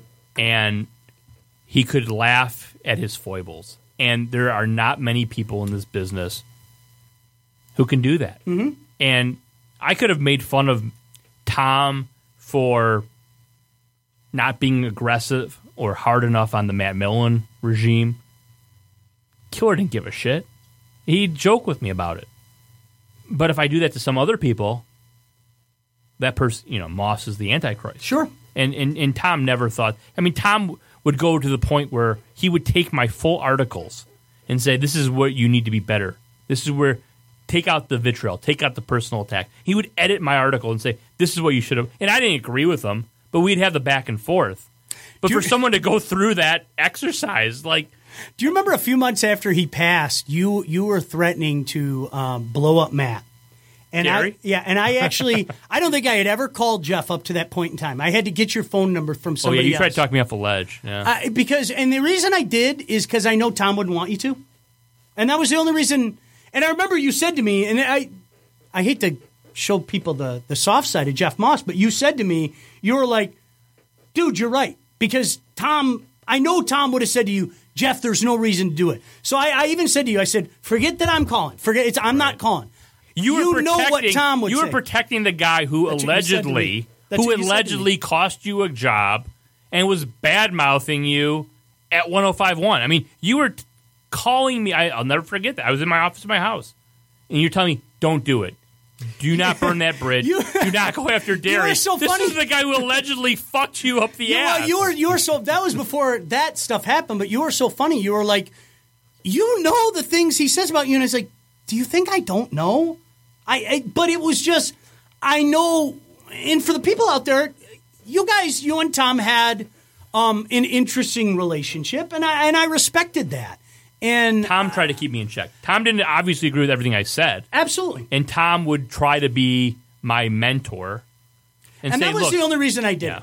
That was the only reason I did it, and it didn't work. But I think for the moment you listen to it and everything, and it just I did temporarily. I did. Yeah. Okay, let's go back to the day you found out this shit was hitting the fan at 105.1. Mm-hmm. They're telling you, from what I've told, that there's a meeting called at 6 o'clock to dispel the rumors that you were flipping. Mm-hmm. I found out from a board op from WMGC that no, the station's done and they're flipping formats. I don't know what the format is. Mm-hmm. I subsequently got emails from employees at CBS Radio who knew. How do all these people know before? I don't. It's amazing. But at 2, 3 o'clock, I've seen emails. People at CBS Radio knew that you were flipping. So, I don't know, 4:15, I post, look, it's fait complete. They're done. To me, a couple things, and you can give me your thoughts. Mm-hmm. What I thought was kind of gross was, one, they tell you that you're coming in to dispel the rumors that the station's flipping. Two, I think his name is Jarvie. I forget his first name. He's doing the wrap-up show for the day's programs, and they interrupt that to play "It's a Wonderful World." And even before that, the show that was on beforehand, I believe it was Chapman and no. It was Jay Chapman and Pasco. And Pasco. I was sitting in the studio, and I remember at the very end of that show when Chapman signed off, he said, "We'll see you tomorrow, maybe." Right. And it just seemed. What as did you though, know, and when did you know it? It seemed as though somebody inside of that facility had read the article or had some inkling that something was about to go down. Was that the feeling around the complex, for lack of a better word, on that day, especially after Jeff posted the article? I didn't believe it. I didn't really start to put merit into it. But you did read it. Yeah, no, I didn't, because Okay. I was at the Tiger game. And I was at the Tiger game with a couple of guys that I grew up with. And, one of those things, when with your old school guys, you put the phone away. Mm-hmm. I'm with my boys. You're there to watch a game. And then it was about 4 o'clock, and I remember I called my wife and I said, I'm not going to come home. I'm just going to go straight to the station. She was like, okay, cool. And then I looked, and there were a bunch of messages, and all the messages kind of said the same thing. And Tony Paul had called me and said, "Do you have a comment?" And I said, "Tony, I don't think this is happening. I don't know where this is." So to tell you how clueless I am, I'm going to guess it was 4:15. 4:15. I still didn't think it was happening. But then when there's smoke, there's fire. And I think a lot of it had to do with because some people told me that Moss was talking about it. And people can say whatever they want about Jeff. I don't think Jeff throws things against the wall, just throw them against the wall. Doesn't mean, Jeff, you've always been right. But I've not always been right. I know you don't throw things against the wall just to throw things against the wall. So, Jasper, it hit me because it was coming from too many different places. And then the second that I walked into the building, it was maybe, 5. Mm-hmm. It had that same feeling as the day that I started. You were walking into a morgue. I don't even know how to explain it. You sense it. So when you say that, again, it makes me feel as though that the DSR was fairly widely read in that in that radio station. That it was something that people were listening to and thinking about. Everybody does. I mean, if somebody says that they don't, they're lying. And I think. I would say probably you have to remember, Jeff. You started the day the Iraq War started. Yeah, I was going to say the second February, March of 2003. Yeah, and I would say within a year, everybody did. Mm-hmm. Everybody did. Everybody knew, And I think everybody knew when, especially when the ratings came out, that was something that everybody liked to read because I think back then some people were blurring the lines and stuff like that. And, back then Jeff didn't like me very much. But I remember one of the Actually, times... it was Greg Schultz who wrote that article, and I put it under my name. The first one. I don't care. We talked about that at Northfield Down. We talked about that at Northfield Down. I remember one of the articles that you wrote, Jeff. One of the articles that you wrote, you actually you did your first awards, and I forget even what the award was, but you were like, it was something about Asshole Moss Award. It was something about the numbers and stuff. And Jeff, you actually said, "Look, I don't get the appeal. I don't necessarily like the guy." But you have to give him credit for putting up numbers and stuff. And I remember I reached out to you and I said, thank you. And you were like almost oblivious to it. You were like, I'm just doing my job, dude. Doesn't mean I like you and everything.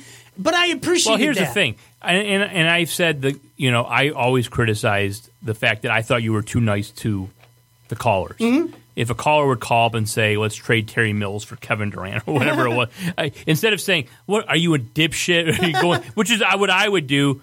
You were always very nice to the people, but at the end of the day, we did a show together, and I'll tell you this, which I don't think I've ever told you.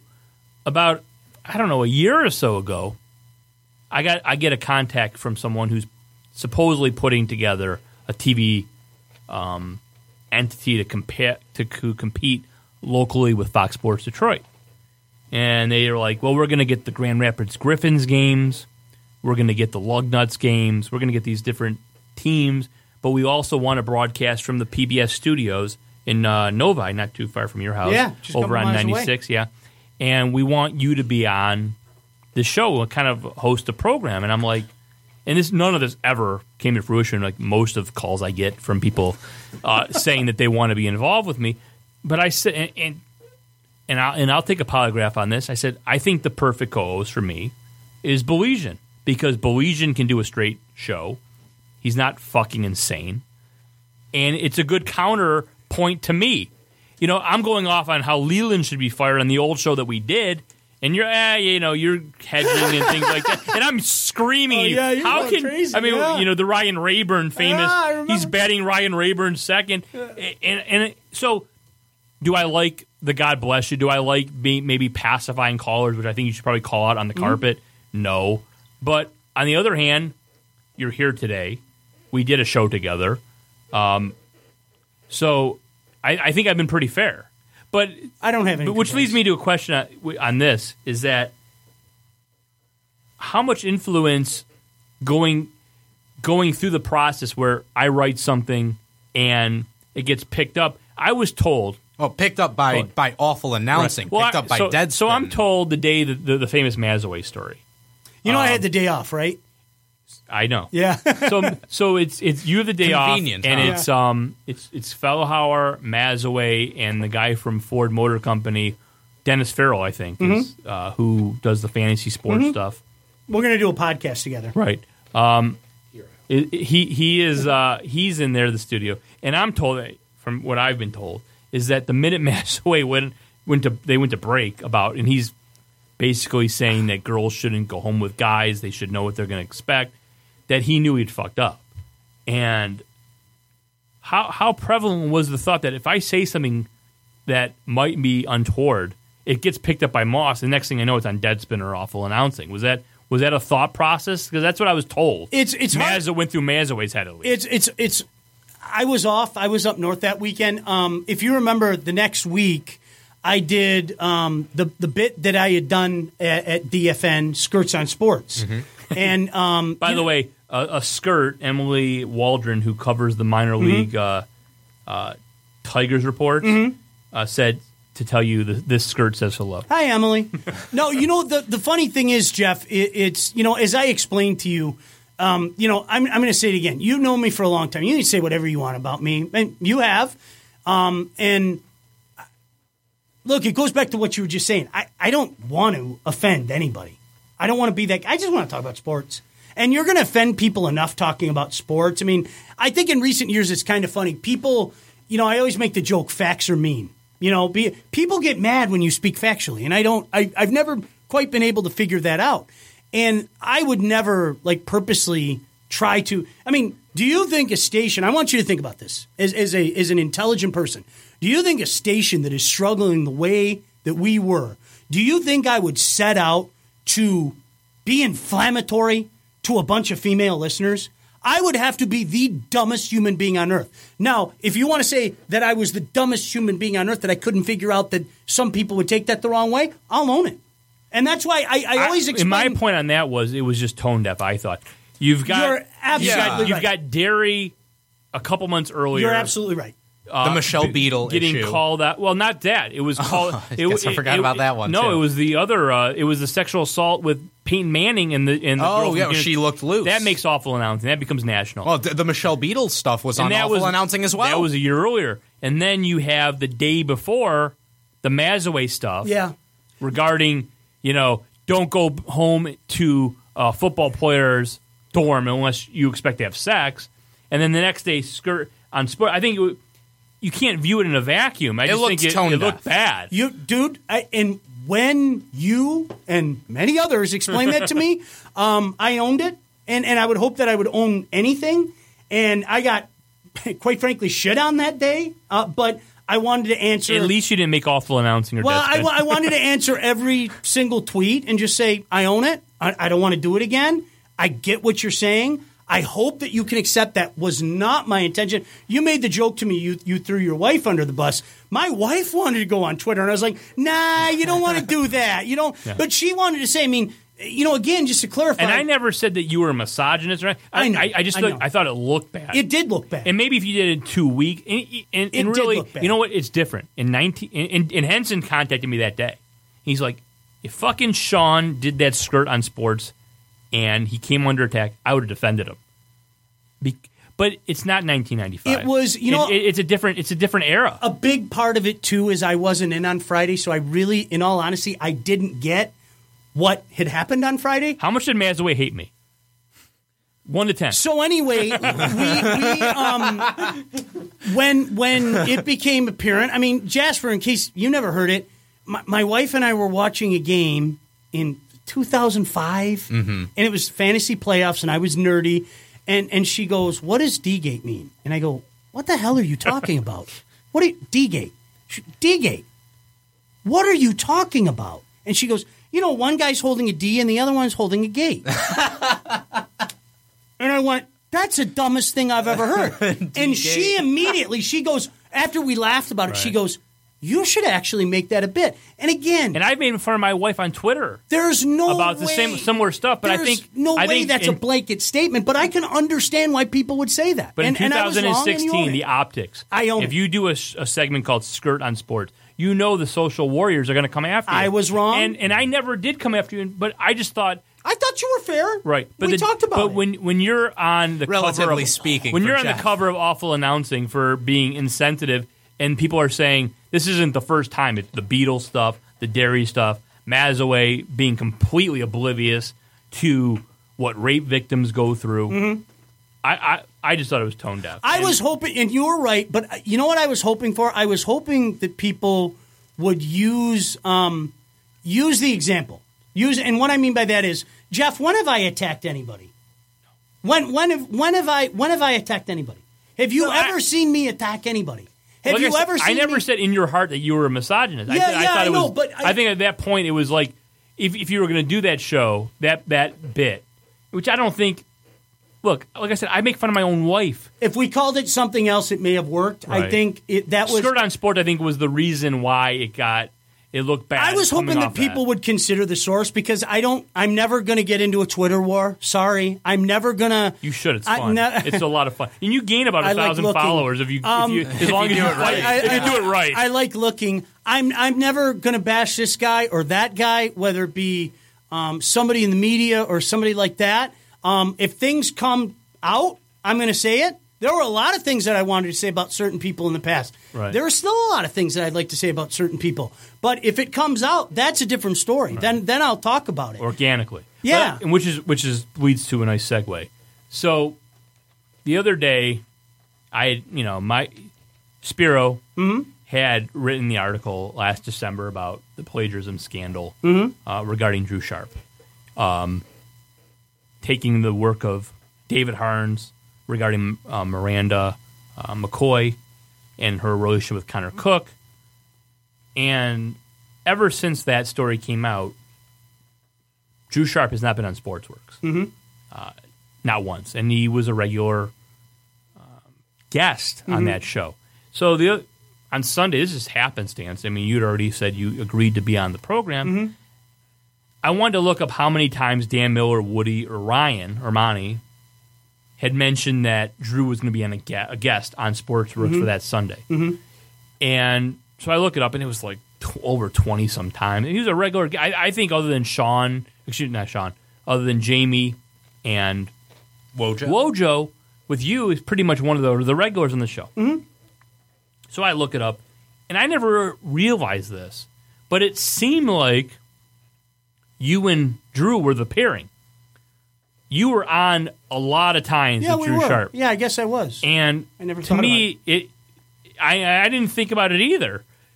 But to me, It's kind of funny. I'm wondering what happened. I mean, Dan has never said anything to me. I've tweeted to him. Is he persona non grata at sport? Do you know anything? No. You think it's bizarre that he hasn't been on? He was on. I haven't. Tri-weekly since the plagiarism scandal. He has not been on once. Who are you on with now? I haven't thought about it. I missed a couple weeks ago because of my little accident. Pulling the groin from the bone. What does that hurt?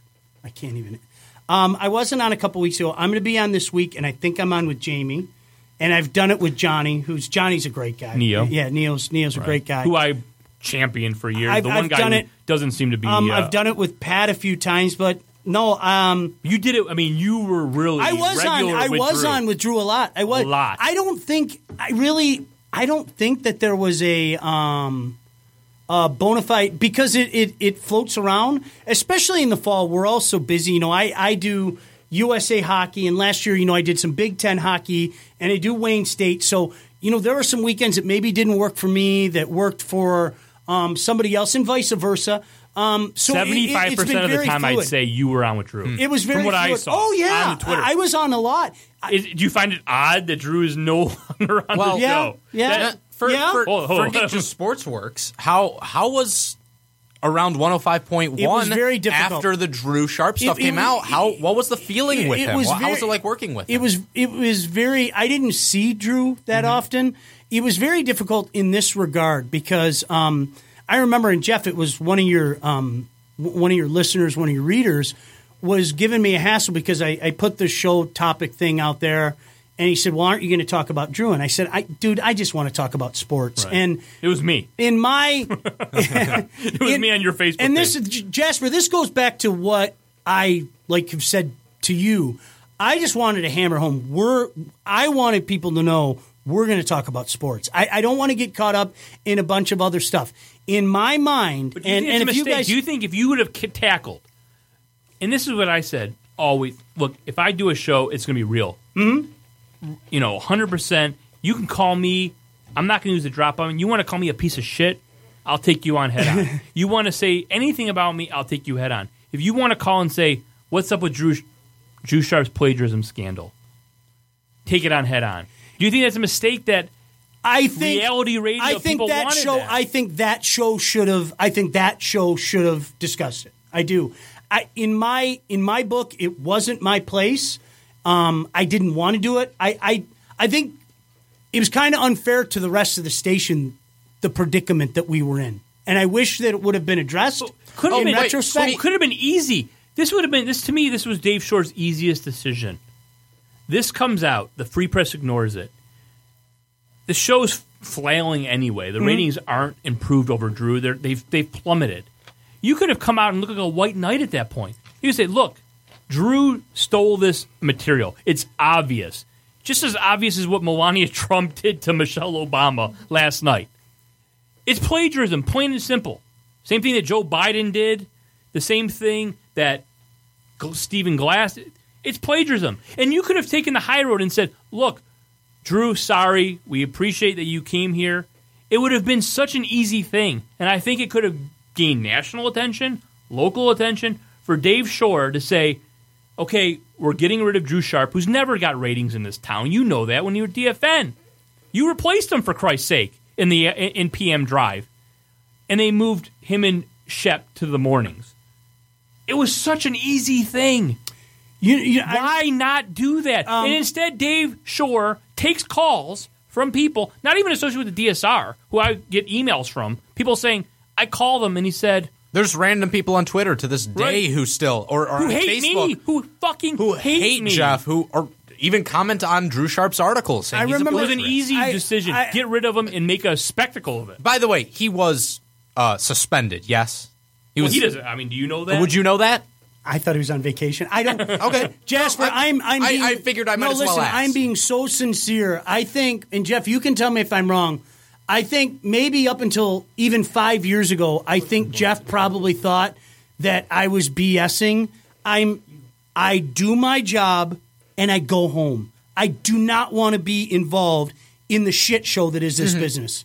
I don't want people to think that I'm running up to the boss and plotting and scheming. And because of that, I will say this, ignorance is bliss. I had a conversation with Justin because back in December, because somebody, quite frankly, misrepresented it to Justin. And I even said to Justin, I said, guys, go look at what I said. I didn't have anything to add. And why I say that is this. We knew what it was. Well, you did not deny. You did not deny on that Facebook thread on your page. You said it's pretty clear the facts. What happened. What can I add to that equation other than to say, look, this was written in this article, that was written in his article. It doesn't take a rocket scientist to figure that out. What more can I add to that on a personal level? I know for me, I'd have a tough time working with somebody like that personally, and I'm just talking about how I feel in this case. You don't have two kids. You have to. That's true. No, and that's a fair point. It's for me. It's hard to reconcile my ethics with that. At the same time, you have to be professional and do your job, and that's. I think that should trump anything. And even with personal feelings aside, no matter what you feel about a person, was the crosstalk with Matt awkward? Absolutely, it was. But especially when Jeff is tweeting about it. I didn't want anybody to think that. I just got breaking news. I was just told that Greater Media was just sold to Beasley Broadcasting. Wow. Well, that might explain something. It kind of makes sense. That is why they flipped. Would that sound like a reasonable explanation to why they flipped? Absolutely. I'll say it again. I hope you guys don't think I fully believed in Steve Cesari. I think Steve Cesari fully believed in us. And if Steve called me today and said, I have a job for you tomorrow, I would work for Steve again. So having heard what you just heard right now, and having experienced what you experienced, because we do need to wrap this up soon, unfortunately. We can go as long as we want. Okay, well, I know we have our undercard's not here today. Okay, well, I know we have our couch destruction. Look at our producer over there rolling her eyes. I don't care. Jessica might have a date on Tinder. I like the shenanigans. What? Ew. No, I don't. I heard you broke up again. That's what? gross. Ultimately, my question for you. You got back together again? Holy, you're worse than me and my wife. Do you mind? I'm trying to conduct an interview here. I'm talking to Jessica here about her sex life. I mean, and what do you? Sorry. Let's move along.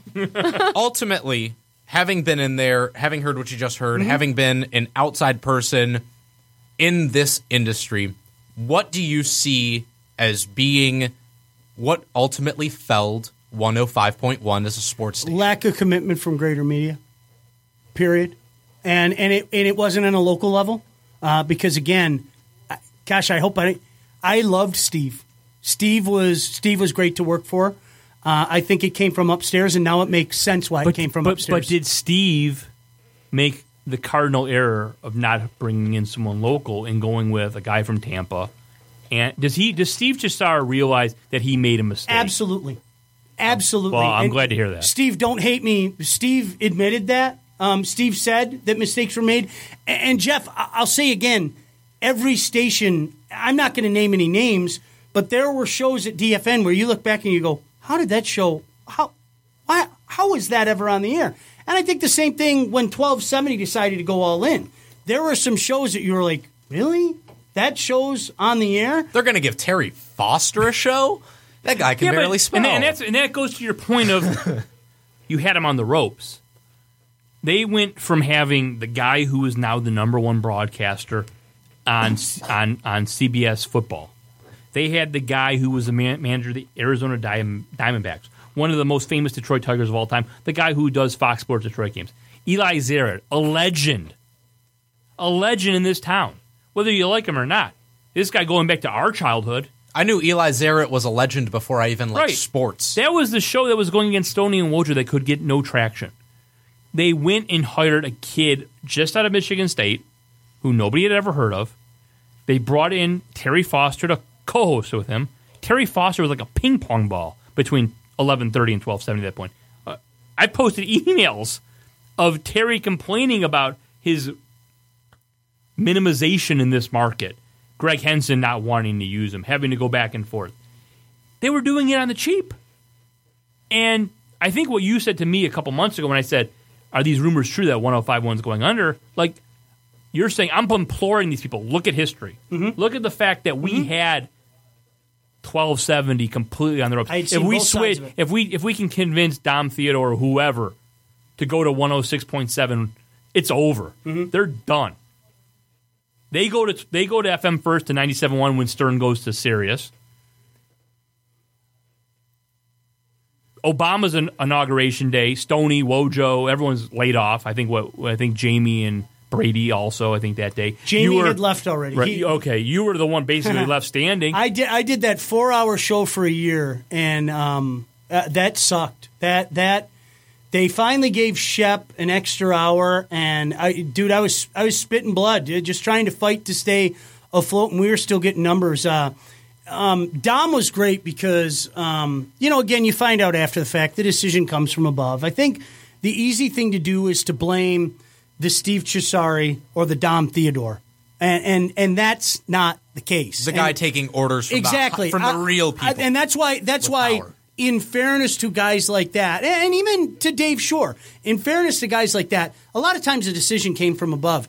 The two people that weren't really known for speaking out when they made that decision, we had a meeting at DFN, and the two people that weren't really known for speaking out spoke out in the meeting that day. And Rob Otto? No, I wasn't at that meeting. Was that the Rob Otto? I was not at that. My grandfather had just died. I heard but it was Wojo and I. And I took my hand, Jasper, and I took a pen, and I made a small circle, and they made a big circle. And I said, we can't compete. Mm-hmm. We're dead. That's game changer. And their mindset was, well, they've had the Lions for so many years. They've had the Red Wings for so many years. They've had the Tigers for so many years. They haven't been able to give the knockout punch. And I said, no, this is the march to Bataan. This is we're going through the jungle, and the Japanese are going to beat the hell out of us the entire way. And when we're done, we're dead. So it didn't surprise me at all that, what was it, about a year and 4 months later, they pulled the plug. But again, I think the easy thing to do is to blame Dom Theodore. The easy thing to do is blame Steve Cesari. That comes from above. And that's why I'll continue. Dom was great. Steve was great.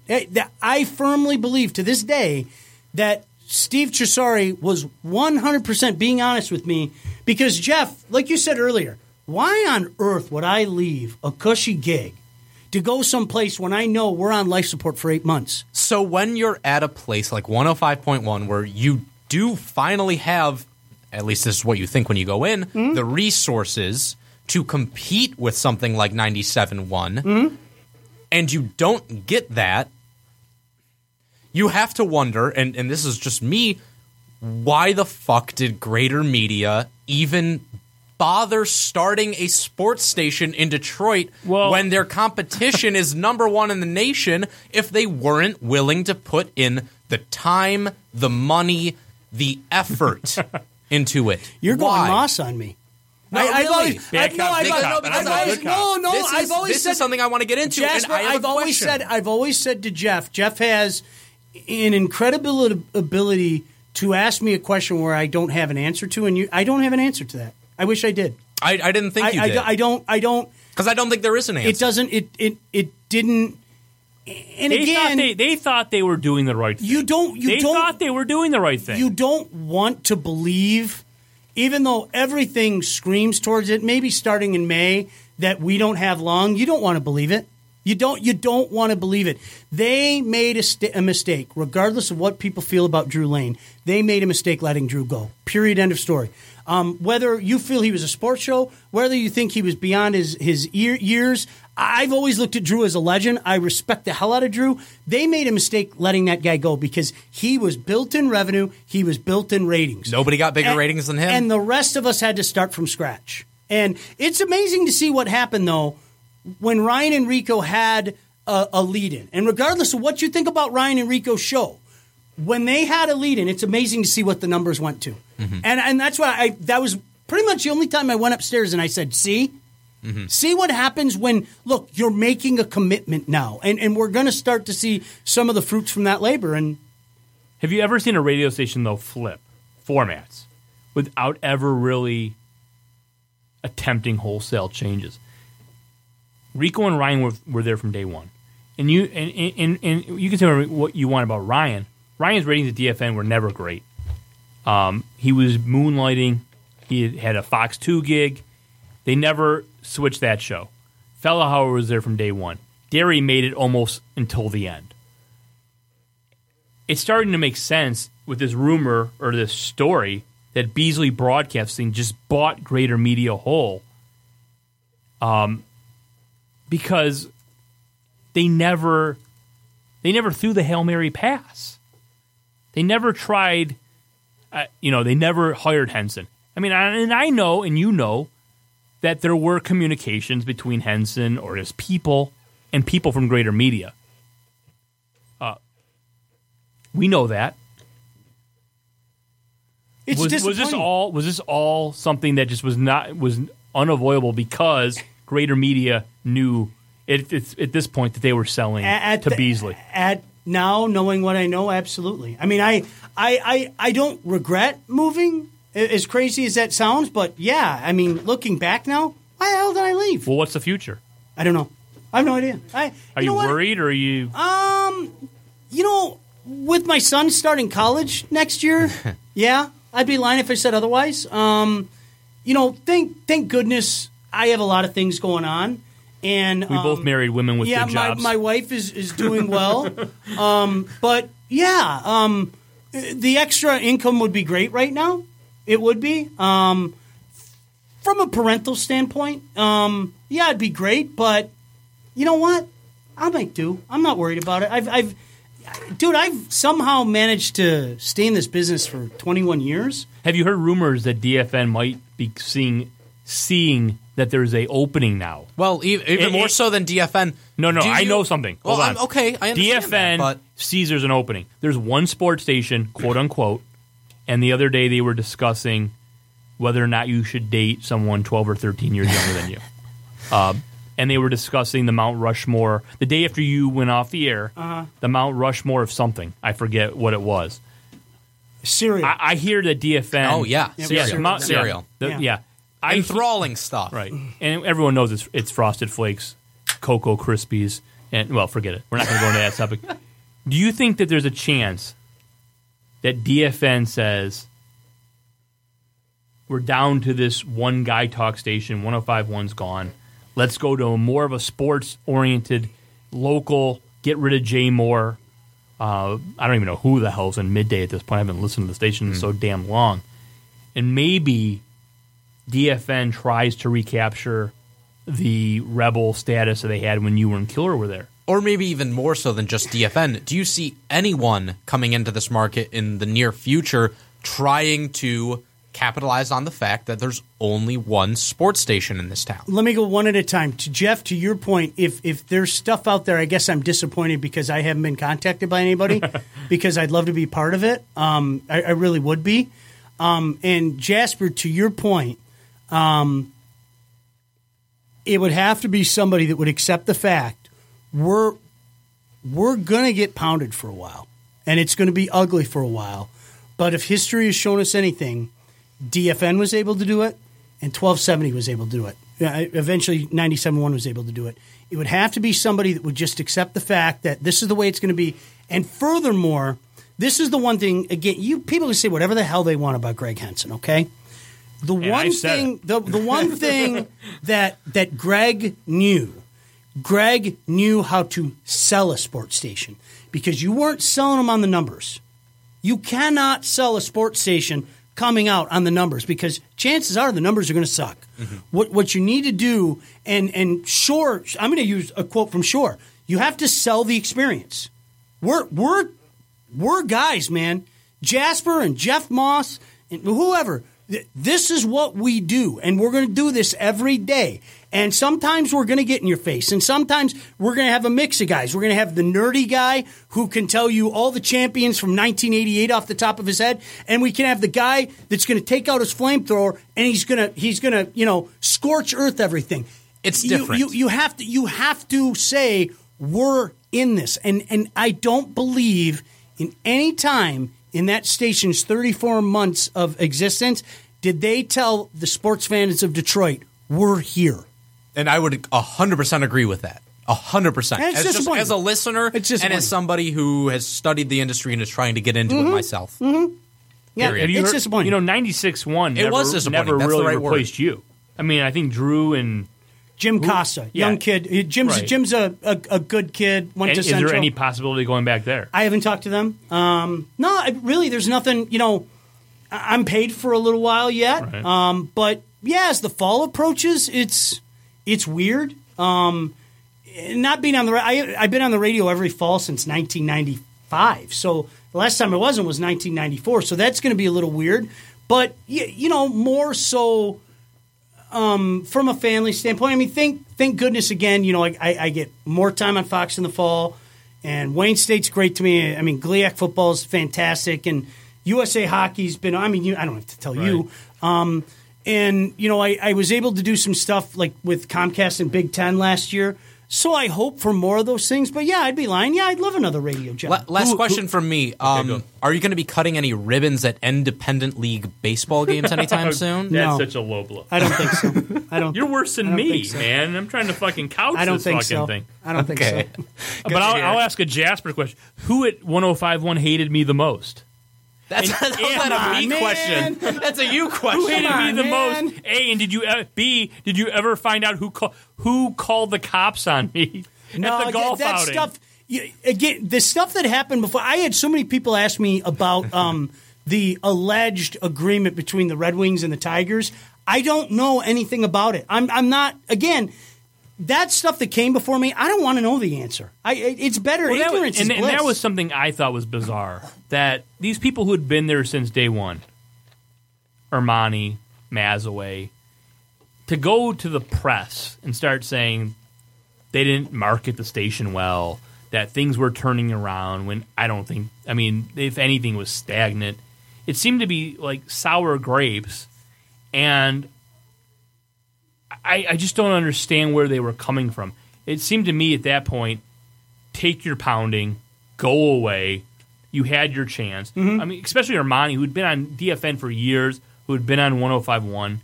If you couldn't make it, you've had your shot. I mean, the ratings books are the ratings book. If you're flipping formats, if you're getting fired, if you're putting up numbers, they're not getting rid of you. And it seemed to be just like embarrassing that they were going to the media. And Mazaway specifically, who opened himself up to litigation, in my opinion, by reciting what he was told by Chisar, I guess, about the Tigers. Oh, don't even say that. We don't even know who could have talked to him or if he's even coming with any information. The Tigers 97-1 stuff, he's being told secondhand at the very least. Yes. I don't know anything about it. Right. Really. Jeff, you know what? And if I come across as a douche here, then so be it. That's the one thing that's frustrating for me. I said it earlier. It's kind of funny about, this guy got canned. I never got canned. And, conversely, you know what? I didn't fail at previous spots. And if I sound like a douche there, I apologize, but I'm speaking factually. I mean, you cited our last book, when we were AM versus FM, we had a 4 share. I mean, come on, Right. And, when it was part of AM. Your show, I'm telling you, once I crossed 14 Mile on Orchard Lake, I couldn't even hear you. And when it was AM versus AM, I think it was well documented what happened there. We were having a lot of success. So that's frustrating for me to kind of be left out in the cold, but that's a business. And I'm never going to be sour grapes over it, dude. It's not. Life's too short. And even more so than you, Sean, Drew Lane. Where's the last place Drew Lane He's a legend. failed? He's doing a The podcast. He's a man legend. beat Howard Stern. He's a Say legend. what you will. The man beat Howard Stern He's in a Detroit. legend. And no one that's- else did it. That's why, I'll say again, I have to own that we didn't do well enough at 105.1. Me. I'm not going to talk about anybody else. But just to repeat what I said earlier, I would hope at the same time you would say that 8 months really isn't enough time to kind of grab a foothold and plant the flag. And that's what you have to deal with, and you move on. And, you hope you get another chance someplace. Well, coming here couldn't have. I mean, Jeff, that's your help thing. Jeff, I'm sure you know what though? immensely. I would rather be upfront with you, whether it be on Twitter or here, just to show people I'm not the douche that's feeding you things. I'm not the douche that's bad mouthing people. People that worked with me have said, I'm not going to mention names. I'm the guy that minds his own gosh damn business and goes on with his day. And that, like I said, that used to bug me. I think people know now. Right. I think people know. Well, now. people have leaked stuff to me for years, and like I said, once in a while I get a story, try to confirm it. I would contact you, and you tell me either I can't confirm it or yes or whatever, and I appreciate that. But it was never anything where you Never were leaking fed me you stuff. shit. And Never. I'll take a polygraph. So will I. and we'll be happy to do that, and you can see the results. I appreciate you coming in here Anytime, you know that. spending 2 hours nonstop, Nice to meet no you, Jasper. break. Hey, absolutely, Sean. And hopefully, like I said, most people think the best DSR product, media-wise, either on podcast or TV, was the show with Michael Bohenik, What's up, Mike? Master Shake. You remember? I don't when know if he listens anymore. I'm sure he's listening tonight. There was one show where it was one of the times that you and Spiro were warring, and I made the joke I wanted That to bring the happened? peace. Yeah, I wanted to bring the peace, and that devolved rather quickly to me just sitting back in the chair and just watching you guys yell at each other and everything. Well, But, at least back in those days when Spiro and I were at war, we were on the show together still. yeah, that was Not going to fansided.com for greater pastures, which we should congratulate our friend at Darko State News. Your friend. My friend. I'm still friends with him. I know. Not our friend, your friend. congratulations. Yeah, congratulations on that. And we got a sofa to destroy. And what? Let's get the axes. Bob wants to make sure we've got the waivers signed. So we're going to be going out to the parking lot. We're taking the Do we Jim have Leland safety sofa. goggles? I got safety goggles. Oh, 3 pairs. perfect. Don't even ask how much I spent at Home Depot today on axes, safety goggles, tarps, construction bags. All for the greater good, Jeff. All Yeah. for the greater good. Yeah, just to just show them the Detroit sports world what fucking To lunatics tell they you are. how far you are ahead of people, I'm being besieged with texts now talking about how Greater Media has been sold. So to tell you It's how far- crazy that Yeah, I mean, a bunch of my seriously, former employees are now texting me going, if it was a movie and we did this podcast together and we just found out while the show was going on that Greater Media was doesn't sold, make me it's- feel any better. Well, no. Yeah, it doesn't. I mean, now How does that help you you? understand why it happened, in part, but, had we been doing better, would we have been part of the sale? Probably. We weren't doing better. So you have to own what you have to own. They probably wanted the salaries off the Of course they do. And if they could have sold the station last month to whoever that private local businessman was, which I've got Sean's phone's My phone blowing is, up. it's just blowing up. Well, It's hopefully one funny. day there's another sports talk station, I hope so. sports talk station I in hope so. Detroit, because We deserve it. And I wanted, look, I didn't want to go after 105.1. I told you in the first week it started. Everyone wanted the station to succeed. I met Mark Fellhauer. We had a nice He's talk. a great guy. We had a nice talk after the press conference. Rico Beard chased me out of the studio as much as Rico Beard can chase anyone, saying, Jeff, be fair to us. I said, I'm going to be fair to you. I wanted it to work. I offered Mark Fellhauer my assistance. Look, tell Drew, I'll come on the show weekly like I do with Ryan Schuling. I want 97.1 destroyed because it's a Fugazi. It's not a sports station. It's foul. You don't want to be how many times have you told me I would not want to be on that station because they wouldn't let me do what I wanted to do? I don't want to be on that station. Yeah. I'll say it publicly. I mean, and it's too bad because I think some people have kind of taken that the wrong way. They're obviously successful. It's nothing personal. And So I is told McDonald's. you, I met Jimmy. I think Jimmy's a great. You want to put yourself in positions where you would feel like you can succeed. I can't do that. Sean, if they were to give me my first ever job. I don't know if I'd take it. Well, you're dumb. Well, You're not too bright. If I were you, I'd take it. You take it. Well, don't worry, it's not going to happen. Listen, Yeah. if you've got to But go to run, regardless- if you got to do regardless of 20 Burger minutes. King runs for Scott Anderson, you should take that job. All right. Well, I think we've got to destroy a Maybe I sofa. can unwind We got to kids in get my waivers spare time. signed. We've got to go talk to the spa across the street and make sure that they have no problem with it. There's a lot of things that we got to do. I appreciate Sean coming Anytime, in. Jeff. I hope Seriously. that we you can come in the future. There's things that we can't talk about now. I've got plans. I think there is a void. I think people want stuff like we want to hear, breaking down Ken Holland, breaking down why PK Subban was traded for Shea Weber. You wouldn't have the fouling that you do if there weren't people that are looking for stuff like that. And Sean. neither would Sean. So Which is a perfect example. we'll see what happens. I appreciate everyone listening. I appreciate Sean coming in. Thanks, Jasper. Thanks, Jessica. Thanks, Bob, for sitting in and making sure we don't get sued. Drawing up all the legal documentation, and then my attorneys going over it. I wouldn't mess with Bob either. We will see you next Tuesday, and hopefully Marlo will be here soon, and hopefully we're taking an axe to a sofa in the next 10 or 15 minutes. Good night, everyone. You're listening to a previously recorded episode of the Detroit Sports Rag Podcast.